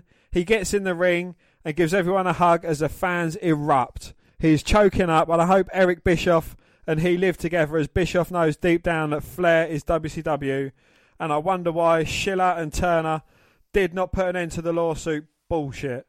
Sit Rick down and give him a push and the money he deserves, and tell Bischoff to go fuck himself. Okay, he thanks the fans and hopes for the past 25 years each fan got their money's worth. I mean, there is real emotion here. I mean, what other group can you think that you could do this with, and finally have them come back and remember return? Shield? Not like this. Not like this. Not with such emotion, no. Maybe in 20 years' time. If Evolution. That. And again, Evolution is just not parody. They're a kind of offshoot of the Horsemen. The Evolution is a mystery. Probably one of the biggest pops Flair's got. I would say rival what anybody's got. This is equivalent of like Punk at Money in the Bank 2011. Do you know what I mean? That kind of hometown South Carolina with a Horseman kind of base. I think he means every word he's saying there. Fire me, I'm already fired. I'm already fired. Classic there by the Nature Boy. What do you think of that, Dan, by Ric Flair? I thought it was absolutely fucking brilliant. Yeah. Well, Flair heard the Horseman having a party in the group that Eric Bischoff claimed was dead is alive and well. That may be his only shot, and tells Bischoff this is a great TV moment and it's real, not fake. Bischoff called it real last year's was Flair and Sting in the back in Columbus. Arnold's one of the greatest performers who ever lived, and Bischoff squashed it in one night. Bischoff told Flair to disband the horse, looked in the mirror and saw a pathetic human and quit. He owes the fans an apology for that and is bellowing. Bischoff has come down yelling that this is his show. Flair calls him an arsehole and an overbearing arse. He hates his guts and he's had it. Bischoff backs away and tells him he is history, as Flair calls him a liar, a scam and a no-good son of a bitch. He's already fired, so go ahead and fire him again. He's fired, so fire him. Fire him. He's fired, so fire him. Fire me. And we've still got match 10 is Sting versus Goldberg for the WCW Championship. Well, DDP has come out and he wants to be the first to welcome Flair back. DDP is at the announce table. Wow, so here we go, Michael Buffer with the in-ring introductions, and what a Raw it was, and what Nitro is competing against it, and we got Goldberg and Sting. What am I go automatically to Why did you all look at his penis protector for? You was the one that spotted it. Oh, you're the one that saw it. Sting's coming out here. I don't know why he's got that there. In case it gets hard on. So do you like Wolfpack, Sting? You love the Wolfpack, didn't you? Ow! I don't mind them apart from Conan and Lex Luger. Maybe Kevin Nash every once in a while. Woo! Woo! That's what he said with shouts. Woo! Woo! Woo! Woo! Oh, and here comes the WCW World Champion Of the world. of the world. Oh, there's head of security, Doug Dillinger, knocking on the door. Ty Dillinger's dad. And here he comes with all the security. Oh, then he went then. And the security's there, Dan, for Goldberg's protection, isn't it? No, it's not to protect Goldberg, it's to protect people from Goldberg. Wow, here he comes. True story. Engulfed in the smoke. Started doing the punches as he comes out of it, so it's slowly evolving. He's basically there now, isn't he, really? It is pretty much there. He's got the walk from the back. He's got the sparklers going. Breathes out the smoke, does a few punches. I think he chops it up with a kick and he changes it around. He does change it around. Yeah, and he's 143-0 as he comes out here. So is this a match too big for Nitro? I think this is the argument, isn't it? You know, is it Bischoff wanting to win the ratings back, and the first time ever meeting you could have saved for a pay-per-view, considering Goldberg last night wasn't actually on the pay-per-view, you know? So, yeah, I think it's a case of that. I would love to have seen Sting versus Goldberg on pay-per-view the same way as they did with a Hogan match. We know DDP will be facing the winner of these two now. Is DDP as big a star as Sting? I don't think he is, you know? Well, they're 8 days away from the next pay-per-view. Goldberg with a power slam to Sting. And Goldberg, we know he's going to be stronger than Sting. Sting's going to have to use the experience. Of course, former WCW champion in his own right. Goldberg Irish whips him. Sting sidesteps. Kick to the midsection. Oh my God, Sting picks him up. Powers him back first into the turnbuckle. Hangs him up in the tree of woe, but Goldberg rolls through. And the fans here, I would say, split between the two. Well, they don't know what side to be on. Well, Goldberg gets straight back up again, Sting to the outside. Well, it's a shock/disappointment look on his face. Shock appointment. Shock appointment, who he's in there now. Or dishock. And he wants to shock the world. He wants to shock the system by beating Goldberg here tonight. Why? Why would you? Oh, come on, don't be such an Adam Cole, baby. Why would you fucking... Why? Now, Colin Elbow tie-up. Crowd is hot for this one. We've already seen Ric Flair's return and a new Cruiserweight champion here. Sting kicking Goldberg's midsection, but Goldberg responds. It's a big lefts and rights of his own. Drops an elbow to the back of Sting's head, drops him to the mat. Goldberg looks like he means business here tonight. I wonder who's going to interfere in this match. Sting reverses the Irish Whip, but Goldberg too strong with a shoulder tackle. Sting jumping over Goldberg, hitting him with a drop kick. But Goldberg's up before Sting. Kick to the midsection. Takes him down and goes for that leg screw.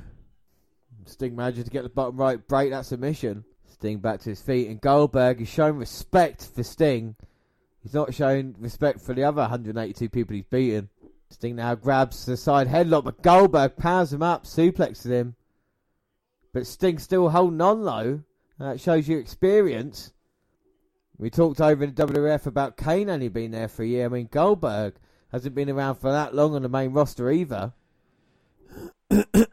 Since September last year, so he's just celebrating a year. Well, that's what he said. In 9 days' time, it will be a year since Goldberg has been in WCW. Sting trying to bulldog Goldberg, but getting thrown off. And Tony Schiavone saying at the time, they've gone over time, they're going to stay with this one until it finishes. Of course, the Ric Flair segment and everything else that's happened on the show. You can see the kind of games that they're playing to try and get the ratings wars over. I mean, going over time, Raw's gone off air now. Nitro's still running. You've had Flair coming back in the power. You've got Goldberg versus Sting. It's all leading up to. There's a big war battle, really, isn't it? Well, this is the thing, and finally, we've had some good and bad episodes of Raw and Nitro, but finally both are delivering. It seems to kind of they're putting the best out. This kind of episode we'll be seeing with Nitro versus Raw. It really are. They're bringing out the big guns, and it is great to see, and it's enjoyable to a wrestling fan. What a great time to be a wrestling fan. I still think nowadays is a great time to be a wrestling fan, maybe more so because the amount of content, but just having those two companies which were as big as each other, I don't think can fathom that now. As Goldberg's picking Sting up, maybe to tombstone him. Sting reverses it though, hits a tombstone on Goldberg, but he's just shaking it off and he's up to his feet quicker than Sting. Oh my God. Goldberg to the corner. Sting a splash to the back of Goldberg. Hits one to the front. Oh, and he's trying to bring him out, maybe Scorpion death drop. But Goldberg hanging on to those top ropes. Sting hitting him with a couple of shots, going for another Stinger splash. Going for a fourth, but Goldberg following up. Sting sensing that, moving out of the way. Goldberg hitting the turnbuckle. And now Sting chopping down Goldberg. There's the legs, and maybe now he's going to try and turn him. Goldberg only being pinned now, and Sting has got him round. He's got a Scorpion arm. But Goldberg just powering out of it. No, Sting's got it back though. Goldberg's busted open. I think he's got internal bleeding. And Sting trying to get it in. Goldberg trying to power out. Goldberg saying no. But for how long? Oh, no. For fuck's sake. Well, you asked the question who would get involved, and here comes Hogan. He's got his sights set on Goldberg once he deals with Bret Hart, Roddy Piper, and of course the Warrior. And Flair. And Bischoff. Oh, now here comes Hogan. Oh, for fuck's sake. Kick Sting in the back of the head. The fans boo. And that's the difference between WWF and WCW. Another city finish. Well, the referee didn't see it, so the match continues. And what the hell? Why is Hogan helping out Goldberg? Spears Sting. Well, he's hit the spear. And what happens after this? Well, James, I believe you're going to find out. I don't think Goldberg's aware of what happened. Well, I don't know if Goldberg needed his help or not. Well, he jacks him up. Hammers him down. 1, 2, 3. And now Hogan attacks Goldberg from behind. My problem is with it is that Goldberg's such a beast and Hogan's offense looks so shit, How can that beat him down? But Bret's down with half a leg. And he's pushing Hogan away. Well, Bret's injured. Goldberg's the champ. Hogan's walking away. And Sting's in the middle. Goldberg's not bothered by the fact that Hogan interfered. And the fans are booing. I believe they're booing Hogan's interference.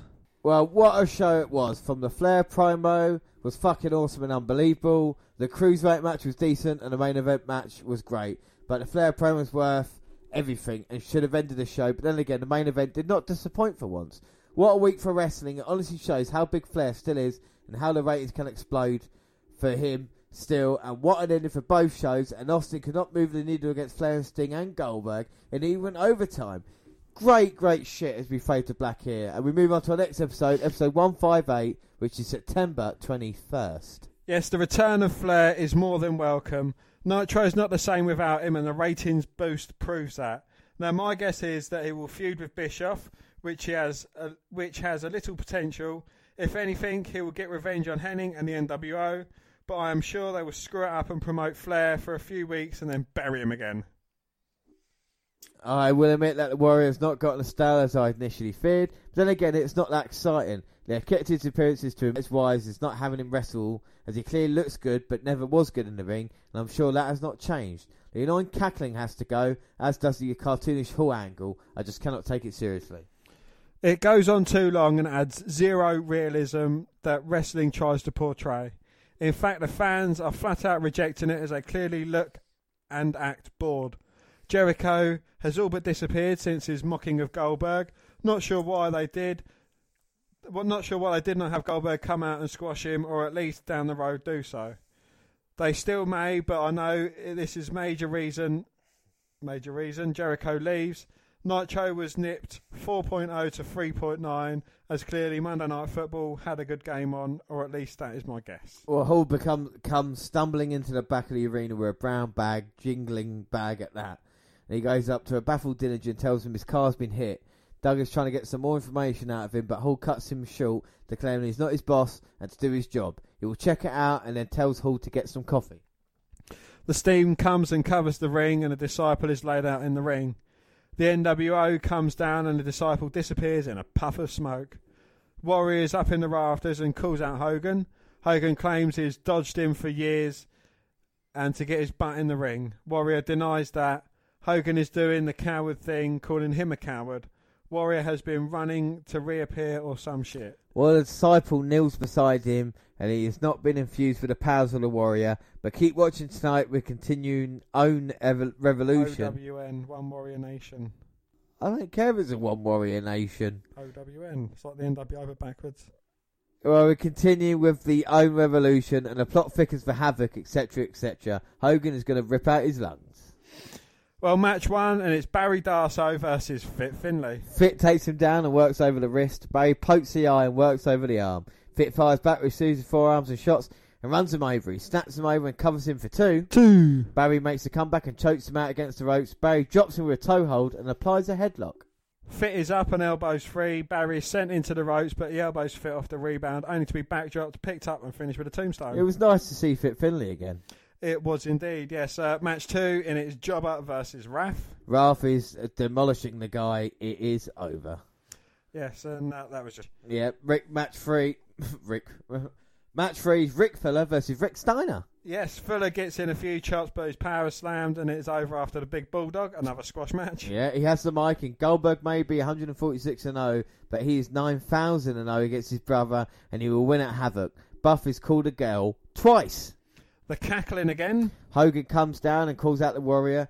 Just him alone, he's going to kick his rear end. Tenay should finally repeat 9 times that Hogan is calling him out. No shit, Sherlock. Warrior comes out and dares Hogan to follow him, and they try and enter the smoke-filled back. They're in the locker room, and there is a sign of the Warrior. The OWN insignia is on fire. Disciple is laid out in the bathroom. Now the steam again sprays, and Hogan is confused and screaming. The disciple is gone as Hogan cries for him. He cries at the mirror, wondering where he is. Raven is in the ring talking about how he gave to the flock and they deserted him. Well, match 4 is Raven and Canyon versus Villanos. He declared someone had to pay, and it is Villanos who will pay. They are merging with dual neck breaker powerbomb combo. Nick Patrick just calls for the bell. The other Villano runs in and is tossed. Raven and Canyon are sitting beside him and talk to him, and now a trainer has come down. Jesus. Another neck injury. The good news is that he will recover and return in 2000. Damn, did he land bad. They lowered his body too much and the impact caused it. They need to stop showing it. At least he's able to walk again. Well, Disco's working out, trying to lose weight to become a cruiserweight. Alex Wright and his fucking huge cock is in the ring doing some more whining. He's sick of WWE. There's one specific wrestler that disgusts him, and that is DDP. The fans chant USA at him. He challenges him tonight, and if he wins, he takes DDP's spot. DDP comes out slowly, tapping his wrist. Taping. Oh, taping. Taping his wrist. Well, match 5 is Alex Wright versus DDP. Well, DDP rolls into the ring and stomps into the canvas. Alex drop kicks him and goes on top and connects with a big missile cock kick. Wright celebrates and goes back to working him in a corner. DDP reverses a whip into the corner, goes for a back suplex off the rebound, and Alex floats behind, only to be given a diamond cutter. It's a nice match for DDP. Gene climbs into the ring and asks DDP about his title match with Goldberg. DDP discusses how everyone wants to have a title in every sport. The fans chant Goldberg and DDP tells them that he knows who he is. Goldberg has risen so fast in the sport, and of course DDP has to work for where he is. But they both have big hearts and they are bringing all they got. At Havoc it will be a bumpy ride and Goldberg may feel the bang! Match 6 is Lenny Lane versus the Cat. Well, Pussy will take him apart with his bare hands. Why has he got bare hands if he's a cat? He's giving him 5 seconds to leave the ring in the city. Lenny repeats that the cat starts to count, so Lenny starts to leave, but he's stopped by the cat, who backpedals on his offer. Lane calls him a 3-time karate champ and does not want to face him. Cat wants to shake his hand, then kicks him in the chest. The bell rings, the Cat yells that this is his house, only to be rolled up and nearly pinned. Cat retaliates with a shot to the head and pounds at him. Meanwhile, Scott Hall staggers out in a drunken haze. That's a good name for tag team. Hall is on the apron and Dusty comes down, pulls him off, and yells at him that he's thrown it all away. Cat finishes him off. Well, not much here. Hall got some airtime. Disco is still working out. Jericho was backstage last week and had to go to the airport when he found out Goldberg was upset. Up next is Jerry Flynn versus Saturn. Saturn is dismantling him. He kicks him in the head and sets up a table, and Flynn is able to recover and he unloads on Saturn, but is nearly pinned with a bridged German. Now Flynn swipes the legs and then mounts and pounds him. Saturn is on the table, but he's up and they pound each other until Flynn punches a post. He is posted himself and then placed on the table. Saturn leaps and then rolls into the ring where he finishes him off. A long match, but where is Saturn going? Okay, I watched that segment, but I was multitasking. It was fairly solid. Scott Steiner and Buff come down, and Scotty talks about how buff and great he is. He makes fun of Boston being a city he loses, especially since Bill Buckner. He calls out Brett for leaving the NWO and wants to know where he stands, as he does not appreciate his hypocrisy. He calls him out. Brett limps down. A shoving match between the three ensue, and Brett is kicked in the knee and assaulted. Sting makes the save. Steiner and Buff leave. Rick runs down and decks Scotty, who runs off. Match 8 is Disco Inferno versus Kidman, who is a champion for the Cruiserweight Championship. Well, Kidman drop kicks and gets 2 after a lariat. 2. Disco counters with rake to the eye and puts him in a headlock, and after the shove off, runs him over.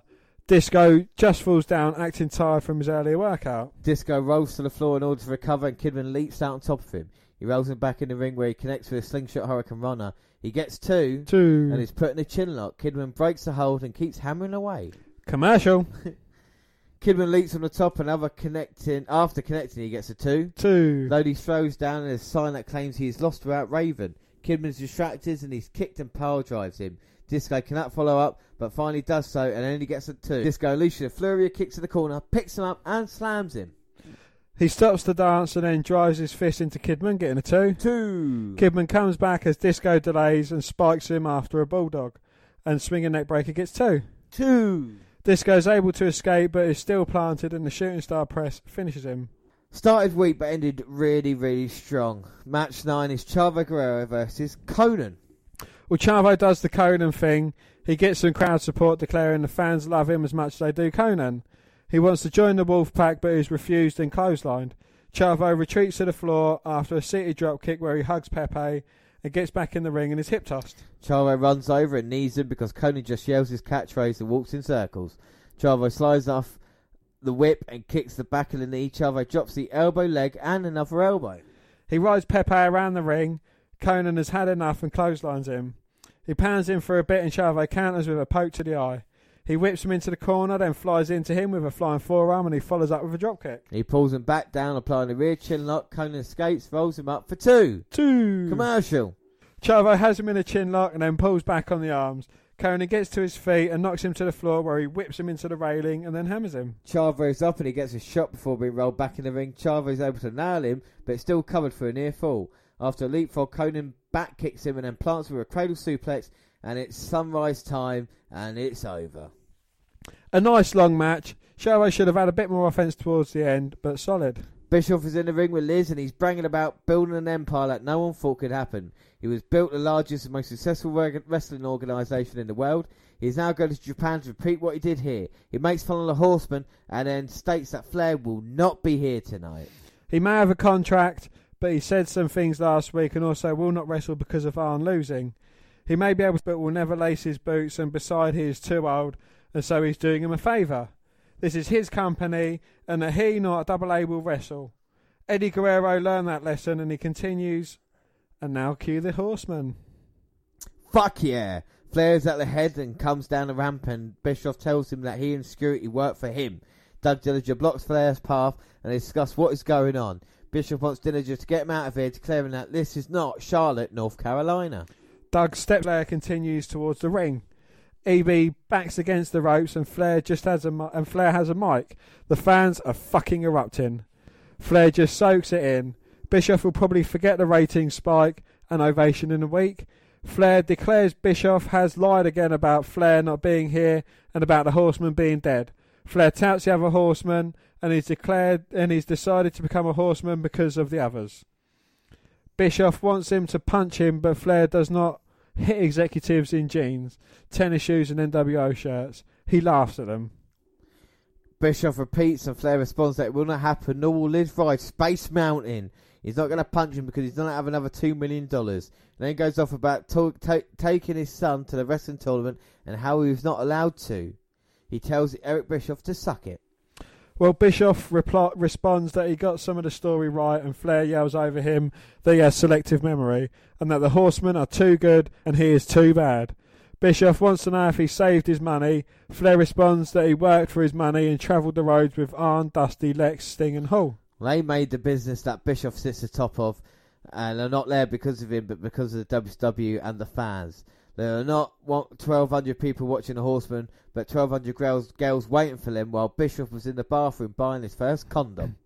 Bischoff responds that it's TNT and not the History Channel. Flair goes off that Bischoff is basically a nobody and how he introduced him to Hogan.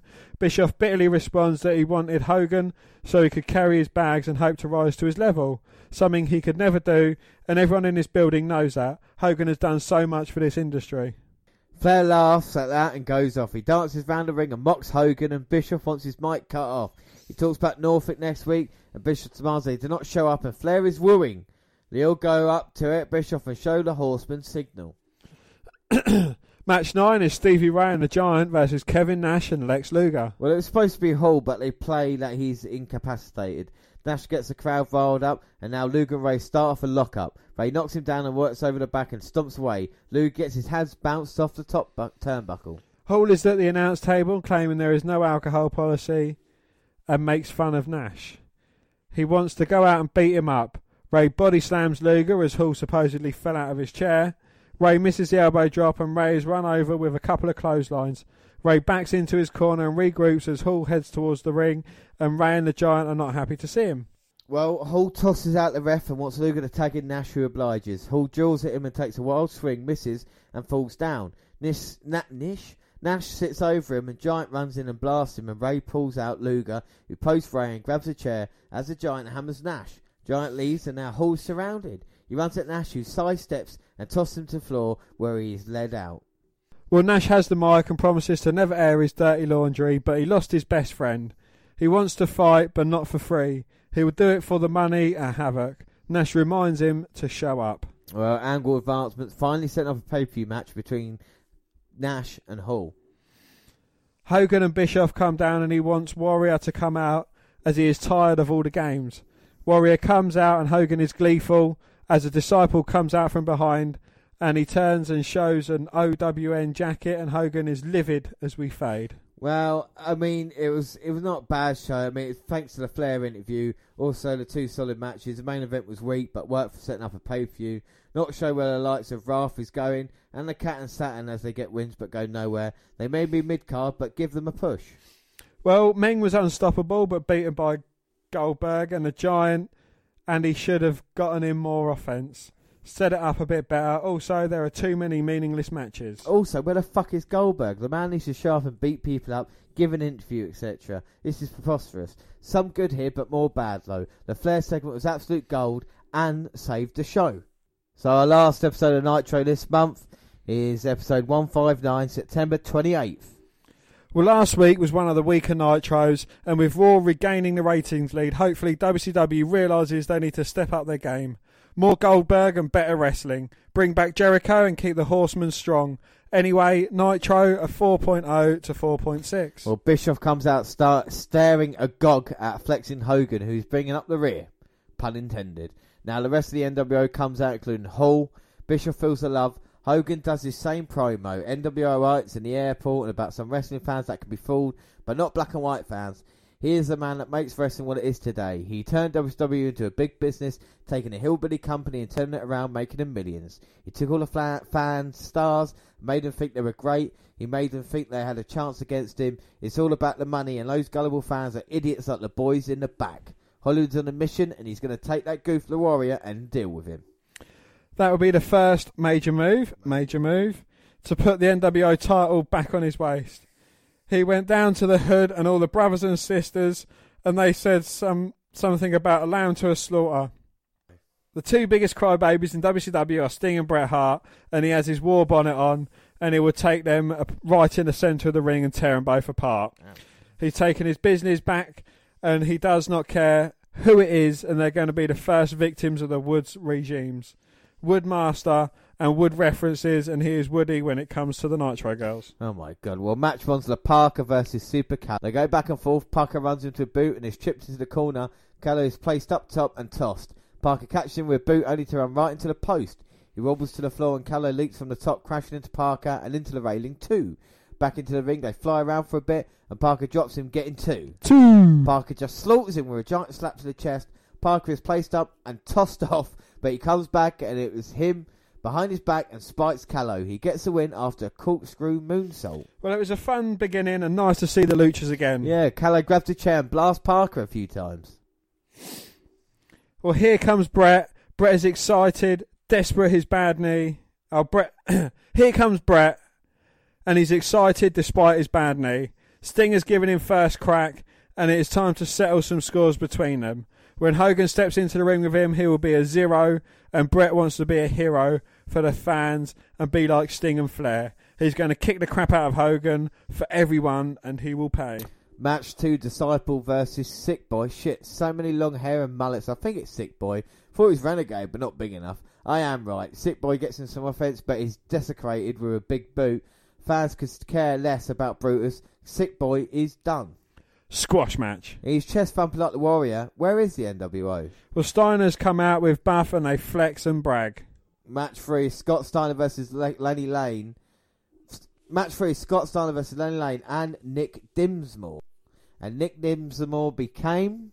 Let's have a look and see if we can recognise who Nick Dinsmore is. I couldn't believe it when I saw it and I thought, fucking hell, that's how long this guy has been working. Any idea with the name, Dan?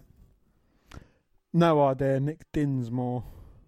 Nicholas Dinsmore. Nick Dinsmore. Dinsmore. More Dins. Right, so honestly, Lenny Lane's the guy with long blonde hair. We're looking for the guy next to him. Try and picture him. There we go. Picture him with longer hair and a beard. Steiner's working on Nick. Takes out Lenny Lane. Suplexes Nick. Takes Lane out again. Well, Nick Dinsmore is getting fucking dismantled at the moment. Scott Steiner went on to become... Well, went to OVW to be developed more by the WWE and make his debut, I think, about 2004. He's wrestled Kurt Angle at SummerSlam. Triple H at SummerSlam. I think he's been tag team champion. He came in as a nephew of someone. I mean, Scott Steiner, I mean, that is ridiculous, isn't it, really? It is overkill. Yeah, you don't need to be that. But yeah, he goes on about how he's such a superior athlete and how he's so great, but yet Buff Bagwell's getting involved in hitting people for him.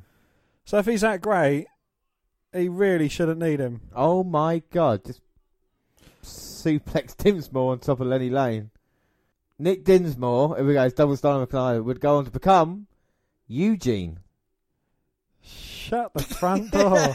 Yeah, that is Eugene. I'll tell you what, Lenny Lane looks a bit like John Cena with long hair. Well, there's Scott Steiner dismantling Eugene and Lenny Lane there. So, just shows you, given an opportunity on Nitro, yeah, it's squashed. But who would have thought 6 years later, it's Kurt Angle and Triple H at a SummerSlam. So he did have a bit of a career. And he still Eric Bischoff's nephew. And Eric Bischoff's nephew. There we go. Scotty's acting that his back is injured and he's carted off. I don't know why he did nothing in that match. Well, Warrior comes down and gets a long-ass intro. He's still getting some loud cheers. He wants them to speak to him. He knows who Hogan is and who he himself is, and the Warriors know that what they want to see. What? He senses the disappointment and has a message for Hogan, and since his return, all that he has seen is a pittance of a man he once knew. A fan gets tackled by security and Warrior calls him a lost warrior. He will take out Hogan and he wants to feel the power of the Warriors. Well, Gene is on the ramp and Buff is worried about Scotty. He's on his way to the hospital. Gene is sceptical and Buff thinks he's calling him a liar. The cackling starts and interrupts and Buff thinks Gene is laughing at him. Buff assures us that Scotty wants to work things out and then declares he's not a doctor and doesn't know if he'll be ready for the pay-per-view. As they cut away, Buff wants to know what the hell the cackling is about. Match for Psychosis versus the Cat. After the Cat's typical promo, he kicks Psychosis in the head. He hammers him for a bit. Psychosis fights back and tosses him to the floor. He missile kicks him, then works him over in the OR. He works him over in the corner. He slows the Cat down with a head scissors. Psychosis leaps him and is picked up and driven into the canvas. Psychosis is sent for the ride and dropped. Cat pummels him, but then celebrates and is kicked off and then body slammed. Psychosis goes up top and misses the guillotine leg drop. Cat kicks him in the head and wins. It was Cat's best match, but where are they going with him? Well, Alex Wright is out, calling himself the greatest European wrestler. He's given the Bulldog a chance to prove otherwise. Match 5 is Chavo Guerrero versus Disco Inferno. Well, Disco starts strong but messes with Pepe. Chavo retaliates with a Fez press and just wails on him. Disco rolls to the floor, but Chavo will not relent and leaps on him.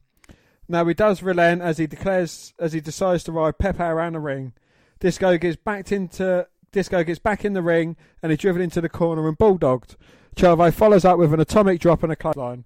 After a 2 count, he runs into a back elbow. Disco slams him and gets 2. After an elbow drop, Chavo comes back with another bulldog and he pops him in the head a few times. The ref pulls Chavo off and Disco blasts him with Pepe, and the ref somehow misses and Chavo loses again. I mean, it's not bad, but it's a lame ending, A Lenny lame ending. Well, it's clear that Disco will feud with Juve, who comes down and beats up Disco, only be nailed and then spiked with a pile driver. Here come the Horsemen. Flair's getting the crowd excited, and here comes Bischoff, Ray, and Doug Dillinger. Flair mockingly calls Bischoff God. Bischoff has some of Norfolk's finest with him and wants him arrested for assaulting Stevie Ray. He wants him out of his building as the fans chant arsehole. Wrestlers could be arrested at any time if you want to take, especially for random assaults. Also, what happened was in another state. At least make it like trespassing or some shit. Bischoff is giddy and Dillinger is being led out to. Bischoff calls Flair a disgrace. He uses his son as an excuse not to work, and he is a coward, and he lives vicariously through Reed Flair. Well, Chris Jericho comes out, and he's flanked by his security. He mocks Goldberg and tells them that he has defeated him once already. And here comes Goldberg. He's carrying the little guy that Jericho beat at the pay-per-view over his shoulder. Jericho is speared and shoves his security into a dual spear, and Jericho runs off. That was the match, but Jericho is gone and Goldberg is yelling at him. Woo! Goldberg's got a Jericho 1 Goldberg nil t-shirt, which is true. We've got a Jerichoholic Ninja. And Goldberg carrying mini Goldberg, but still with the fireworks going off. He's got a Crash Bandicoot t-shirt inside out. Security. Oh! Security gets speared. And Jericho and Ralph is getting the hell out of there. But what happens after the spear, Dan? Well, James, he jacks them up and sort of hammers them down. And Goldberg shouting, "You're next to Jericho." Will he get his hands on him? I said, will he? DDP comes out. Gene compares he and Goldberg to Sosa and Maguire. DDP's promo is getting old too. He talks about Scum Hogan and how jacked he is for Havoc. He does change gears and talk about the Horsemen and the Wolfpack and all the factions that want the gold. Then there is DDP, black and blue and on his own. But at the pay-per-view, he will be ready. Well, Hall comes out and grabs for the mic from Penza. Hall comes out and grabs the mic from Penza. Hey, yo! He wants to know if it tastes great or if it's less filling, and he giggles. Well, up next, it's Scott Hall versus Billy Kidman. Wow, yeah. Wow. Well, Kidman definitely avoids him, but not the toothpick. Kidman tosses it down and stomps on it. They lock up and Hall shoves him down with ease. Hall wallops him in the corner with some stiff chops and Hall tosses him across the ring. Vincent refused to hand him his drink and Kidman rolls up, Hall getting two. Kidman drop kicks him and then rolls him up again, getting another two. Hall bounces him off his head. Kidman is choked out on the ropes and Vincent smacks him for good measure. Hall sandwiches him in a corner. Hall puts him out with them two. Ab stretch. Hall releases the hold and hammers him. He calls for reversal and Kidman obliges but is chokeslammed. Hall mocks the Giant despite being part of the NWO, but all he does say is... Hall mocks the Giant despite being part of the NWO, but he does say it is for him and calls him G-Money. Hall starts drinking. Kidman wipes out Vincent. Then he causes Hall to spit out his drink with a gut punch. He strikes him with a missile drop kick. Then he bulldogs Hall. Well, Kidman's caught and given a fall-away slam. He tries for the edge but topples over and then finally connects and finishes Kidman. Well, at least Kidman got a quasi-sober Hall and got in some offence. But there's your Cruiserweight champion losing to a drunk. British Bulldog, speaking of crack addict next, British Bulldog versus the man with the biggest penis in professional wrestling, Alex Wright. Yeah? Yeah, my penis is so big. Bulldog has the mic and tells him he can dance all he wants. Wright cannot lace his 11-year-old son's boots. The German loves him too and tells him to suck it in German. Das Sucking Boot. They lock up and Bulldog pushes him into the corner. Bulldog takes him down and it's surfboard time. Ouch. Alex makes a comeback and stomps at him. He picks up and front slams him. Well, Wright slingshots on top of him and barely gets two. That's a barely two, isn't it? Two. Alex suplexes him and slowly heads up top and is caught and tossed off the top. Davey mounts and pounds him, but he's dropped throat first onto the top rope. Well, the referee's bumped and Davey power slams Alex and then pins him for an hour before realising the referee's down. Alex gut wrenches him and holds him down. German, sorry. And two refs are down and Davey gets his shoulder up. Ref calls the other the victor and both had their shoulders on the mat. Davey is attacked but tosses Alex to the floor. Good. Davey's still wrestling for now. Both got the shoulder up though. Awesome. Well, match 8 and it's Bryan Adams versus Kevin Nash. Well, Nash does his thing. The fans love it. And they lock up and Nash shoves him into the corner where he does his thing with knees and elbows. Adam makes a comeback and hammers him. He tosses Nash to the floor but gets run into the steel step. Nash rolls him back into the ring and drops him with a big boot. Another big boot. Here comes Stevie Ray and he slapjacks Nash. Ray taunts Nash and here comes Hall. Hall dumps his drink and pounds Nash. Luger runs down and clears out the ring with the help of Conan. I mean, this is just basic angle advancement. Yes, and match 9 is Conan and Lex Luger versus Barry Darsow and Hugh Morris. Damn, is the Wolfpack over. Luger beats on Darsow and allows Conan to join in the fun. Morris gets the tag and Conan takes it to him. Darsow runs in to make the save, only to get Bulldog. Darsow is wrapped and it is over. Well, you know, way to get the Wolfpack some airtime. And up next is our main event. It's Hollywood Hogan versus Bret Hart. And here we go. Michael Buffer is giving the entrances. And we're going to see these two men going to go at it now. Hogan pushes Bret. I mean, again, I don't remember ever seeing a Hogan versus Bret Hart match like this. And to waste it on pay-per-view when you consider these are the two of WWF's last kind of great stars, aren't they, you know? Yeah. Hogan onto Brett, and then maybe Michaels and Austin now. And he's surprised they're kind of giving it away on live TV, and Brett's kind of recovered from his knee injury pretty quickly, hasn't he, you know? He has indeed, yes. But, do you think, again, they're giving it away for free just so it's, ratings. They're just trying to win the ratings war. Yeah, and what's weird is that he actually lost the ratings for, so you got kind of ratings that night. So you kind of look, maybe it's not Hogan, it's other things that people want to see, you know? Hogan takes Brett down. He's not going to try and out-wrestle him, as you know. Brett gives the elbow.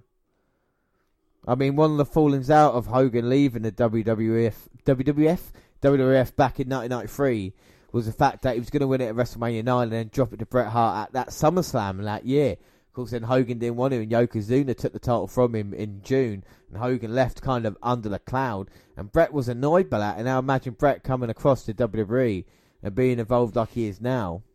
To WCW and being involved like he is now. Now he's wrestling Hogan, and I'm not going to say it's a meaningless match, but Hogan's got bigger fish to fry. He's already said that he wants Piper. He's already said he wants the WCW title. Of course, he's got the Warrior at Havoc, so it kind of leaves Bret in a little bit of a weird area at the moment. Hogan in control now. Big clothesline. Slams Bret down, goes for the elbow, but Bret moves out of the way. Hogan tries again, but Bret moves again. Hogan tries again, but Bret moves again. And now Bret running towards Hogan. Clotheslines him. Hogan falls out the ring. Well, Hogan grabs the legs of Bret, sends him outside. Both men break each other's faces. I think Bret got the advantage there. And now Bret sends Hogan into the ring post. And Bret's seeing Hogan begging off, and he pulls Bret outside. Picking Bret up and crotching him on the barricade. And that might have injured that knee. He's going to do it for a second time now. Big impact down. That is a metal barricade. Hogan doing the yes chant. Now Hogan now just working a leg around that ring post. And Sting and Bret have had a kind of close relationship recently, but if he touches Hogan, this will be it. Referee's not called for the bell yet. Pushes Hogan. We've got Wolfpack, Black and White, and WCW there. And they're checking how Conan and Luger are. And we saw a sign in the crowd that says that Wolfpack need the Hitman. Hogan's like, why are people getting involved in my match? This never, ever, ever happens with me. I never get involved in anyone's matches. What on God's earth is going on? Well, Bret wants to continue and the Wolfpack's stopping him. Oh my God, Doctor's bringing that stretcher. Well, Bret doesn't want to give up. Eventually he's coaxed away by the Wolfpack, much to his disappointment. Well, is Sting going to wrestle Hogan now? Well, it looks like Sting's taking Bret's place. The referee's saying, well, there's got to be a match. Lots of rubbish, and now Sting started punching Hogan. Oh, someone made a paper airplane out of their sign. Sting's got the advantage, but Hogan just iron back rake. And Bret's getting wheeled away by Conan and Luger and the Doctors. I've never seen someone take someone's place mid-match. Well, this is WCW. Hogan with a backdrop. Back suplex. Hogan said he could beat the whole Wolfpack at one time. Yeah. A great Hogan. Way to put over the competition. Well, at least the thing with Austin, he says, like, Brothers Destruction are the toughest things, you know what I mean? Mm. And we still get split screen backstage. Bret getting the ambulance. Sting's getting his way back in against Hogan as well as he ducks a clothesline attempt and hits one of his own. And Scott Steiner and Buff now beating up the Wolfpack. Oh, Steiner wasn't injured. It was a ruse again. I mean, I tell you what, ambulance workers must get a hell of a lot of work during the Attitude Era. Do you know what I mean? 1998. WCW and WWE have ambulances mainly every week. Scott's struggling with the fucking smock. Unable to get it off. Well, they're running a smock right now over Wolfpack. And Steiner telling Bret to get up. Bret's getting away. I don't know if they're helping or hurting him. And there is a match going on at the moment in time. And Hogan's got Sting on the outside, bouncing his head off the steel steps. Throws him back into the ring. Now here comes Bret limping down. Limping ain't easy. Other channel jackass. Hogan slams down Sting. Gonna go for the leg drop. Oh, but Sting moves out the way. Hogan's got a dead bum cheek. And there's so much rubbish being thrown in the ring. But here goes Stinger splash. Well, it can't disguise Hogan's rubbish in the ring. And now Sting going for the Scorpion. Deathlock. Bret cheering on. Whoa. Oh, but Bret plants Sting with a DDT. How can that be a disqualification when Bret was in the match originally? Referee is calling for the bell, but to be fair... So is Bret and Hogan on the same page now? Bret and Hogan in cahoots. Yeah, are they in cahoots? So they've just been beating the hell out of each other. Hogan bowed down to Bret. Bow down to the... Oh, and Bret headbutts Sting between the leg. Gets him in the sharpshooter. Oh my God. What is this about? Hogan cheering on Bret. Hogan getting the chair for Michael Buffer. And taking it out of that ring. He's tossed Bret a chair. And they're just assaulting the Stinger now. And where's Nash? Where is Nash? Bret's not finished the attack yet. I'm going to stick a figure 4 on the ring post. Yeah, I heard him say a quit there. Yeah, that's almost as bad as the Mankind one. Bret continuing the assault. Yes, Conan! Boo. Come on, K-Dog! Beat him up, double team him. It's just Conan. Conan too scared to get in. Oh, Bret. Not on Charles Robinson. Well, that was a hoodwink, a shim-sham and a shilly-shally there by the NWO Black and White. So much shenanigans, but yes, they were in cahoots. And it has been quite unbelievable here on Nitro. And Hogan pretending to Bret, doing Hogan's back. They pulled the wool over our eyes yet again. And all the trash getting thrown in the ring. But wait a minute. You can see lights changing. Bret gets the job done with Hogan. What the hell is all that about? What the fuck? Unbelievable stuff there. Let's just have a quick look at Buddy Murphy. So that's it from Raw and Nitro this month. I mean, Dan, before we go into the nitty-gritty, what are your thoughts on what we've seen? It has been quite underwhelming for Nitro. Oh no! All right, yeah, okay. I wasn't all that impressed with WCW. I think they've missed a lot. They've kind of papered over things. As with WWF, I think they're starting to hit their strides. They're starting to, they're doing the right thing with their angle advancements and their storylines, and they're pushing the right guys. And yeah, I think they're going in the right direction, definitely. Okay, so let's get down to it then. We've got the 5-point system, which is match, roster, promo, rating, and setting. And then we've got our overall afterwards as well. 30 points into it. We add them both up, find out a winner for this. So we'll start off with, we'll talk about Raw and Nitro, compare the two, and give the points at the same time. So we'll start off with setting down for Raw and Nitro. What are your thoughts? Well, Raw, they're actually starting to put a bit of effort. They're covering up barricades. They're putting a bit more effort into things now. So I'm giving that a 3. Okay. And what about Nitro? Nitro, I think, it's still quite the same old, but it is... I think it looks a bit more better than Raw, so I'm going to give it a 3.5. 3.5. That's fair enough. I mean, I don't... With Raw, it's still not done enough yet. For me, it's still the kind of same old that we've seen. I would like them to change it up a little bit. It's like the same with the theme music as well and the entrance video. So I'm going to give that a 3.5 at this moment in time. Not as bad as your mark, but I think Nitro's still ahead with a 4. Here you look at the set and you still look at it with big time arenas, the lights and the promo, and the fireworks, even the pyro. I think Nitro does beat out Raw with that. So yeah, it's going to be a 4 to a 3.5 for me. Roster wise, again, I think Nitro still has a bigger roster. Does it mean it's better?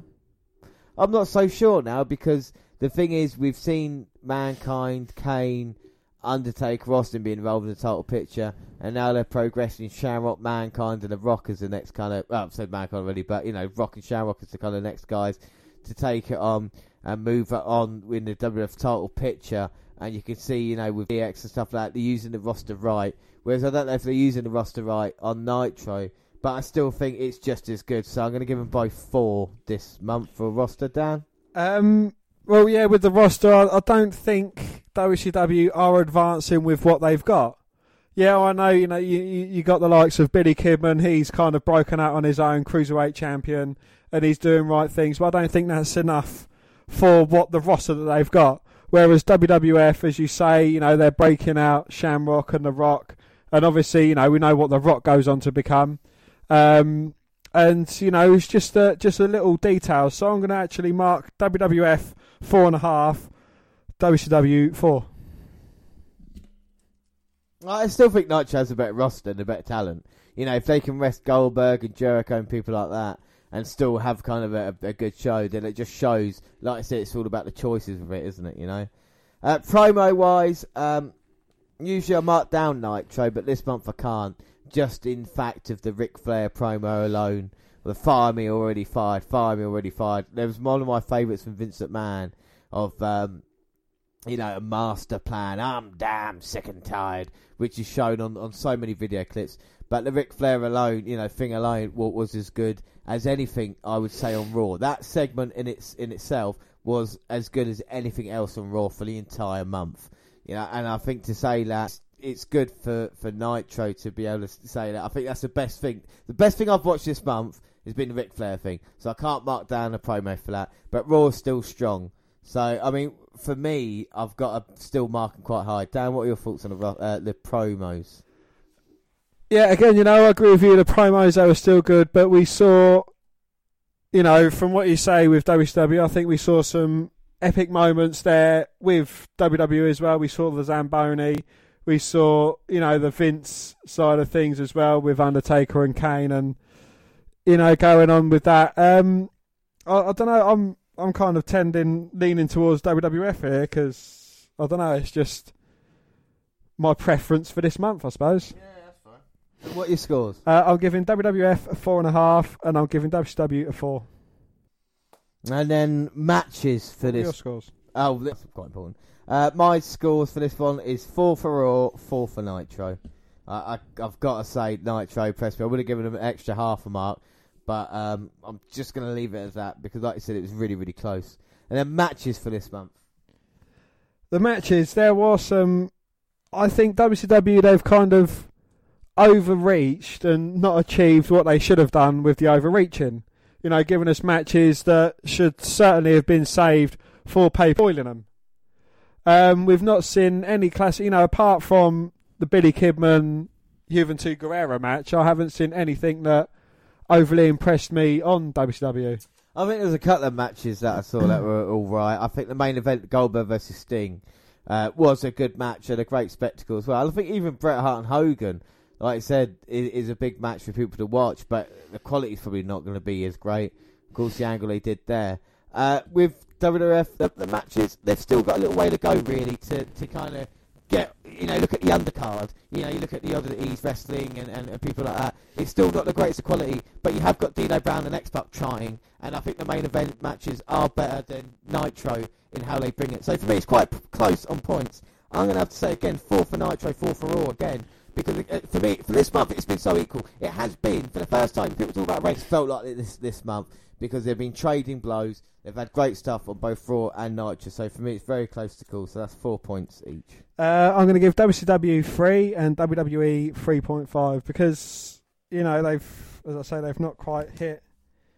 Well, you just said cool. Yeah, I mean, the match is quite tight. So you favoured WWF this month, Dan. So what is your rating for Raw this month? My rating for Raw is 8 out of 10, and WCW 7.5 out of 10. So my Raw and Nitro for this month are Raw. I'm going to give it an 8.5 out of 10 because I thought that was a good show. And with Nitro, I gave it an 8 out of 10 just because I think Raw did win. There was a couple more moments in Raw, but there was a couple of bad moments in Raw. I'm not going to say it's all good, you know, but I'm going to say it slightly beat out Nitro. But I think Nitro was really, really strong this week. So we've got our overall scores for Raw and Nitro. We're going to add up the Raw scores, add up the Nitro scores, and work out who does best. So, Dan, I need some working out music, please.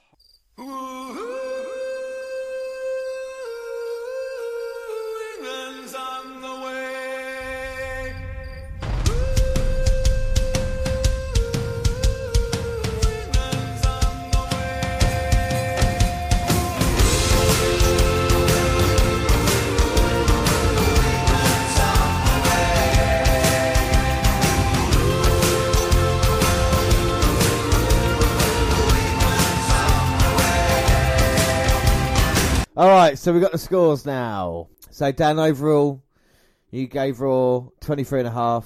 I gave Raw 24.5. So the score's now 47.5 for Raw. Out of 60. Out of 60. Not strong. It's quite a drop on, I believe, last month's one, which was 50 out of 60. There we go. So you didn't like Raw. We didn't like Raw as much last month. This month we did last month. And Nitro, well, your Nitro is 22. And my Nitro is 24, exactly the same as Raw. So that means there's a 1.5 in it. Nitro got 46 points. But Raw did win this month with 47.5. So Raw wins the ratings war, the WNR war for September. But it can all change for October.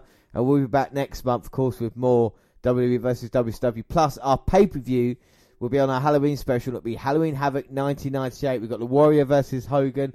And, of course, Goldberg versus DDP. Plus, much, much more in our Halloween spooktacular. Ooh! But that's it for now. Our next episode is WNR181, which is the Mae Young Classic Round 1 Part 2. And we're going to have a couple of our picks on there. And it's at the end of the first round. The action's really going to pick up. But if you want to let us know what you think of the Mae Young Classic or the WWE versus WCW series we do, or any of the pay-per-views coming up, then you can contact us on Twitter at WWE Network Review or at Vince McDan, WWE. I'm at J_Rowlands. WWE Network Review on Google+. Send us an email to WNRpodcast at gmail.com. We're also on Facebook. Yes, Facebook. You can come and find our page and give us a like with the WWE Network Review podcast. Or you can come and find me and add me as a friend. I am Vince McDan. Subscribe to our YouTube channel, WWE Network Review Podcast. We've got clips on there. Podcasts go at the same time on YouTube. They do other places like SoundCloud. On your phone. On Spreaker Radio, we've got a live shows coming November. Stitcher Radio and iTunes, where you can download, subscribe, rate and review there. That is it. Like I say, our next episode, WNR181. It's a Mae Young Classic. But until then, I have been James Rowlands, and as always, I was joined by Dan White. Thanks for listening, everybody, and bye. Bye.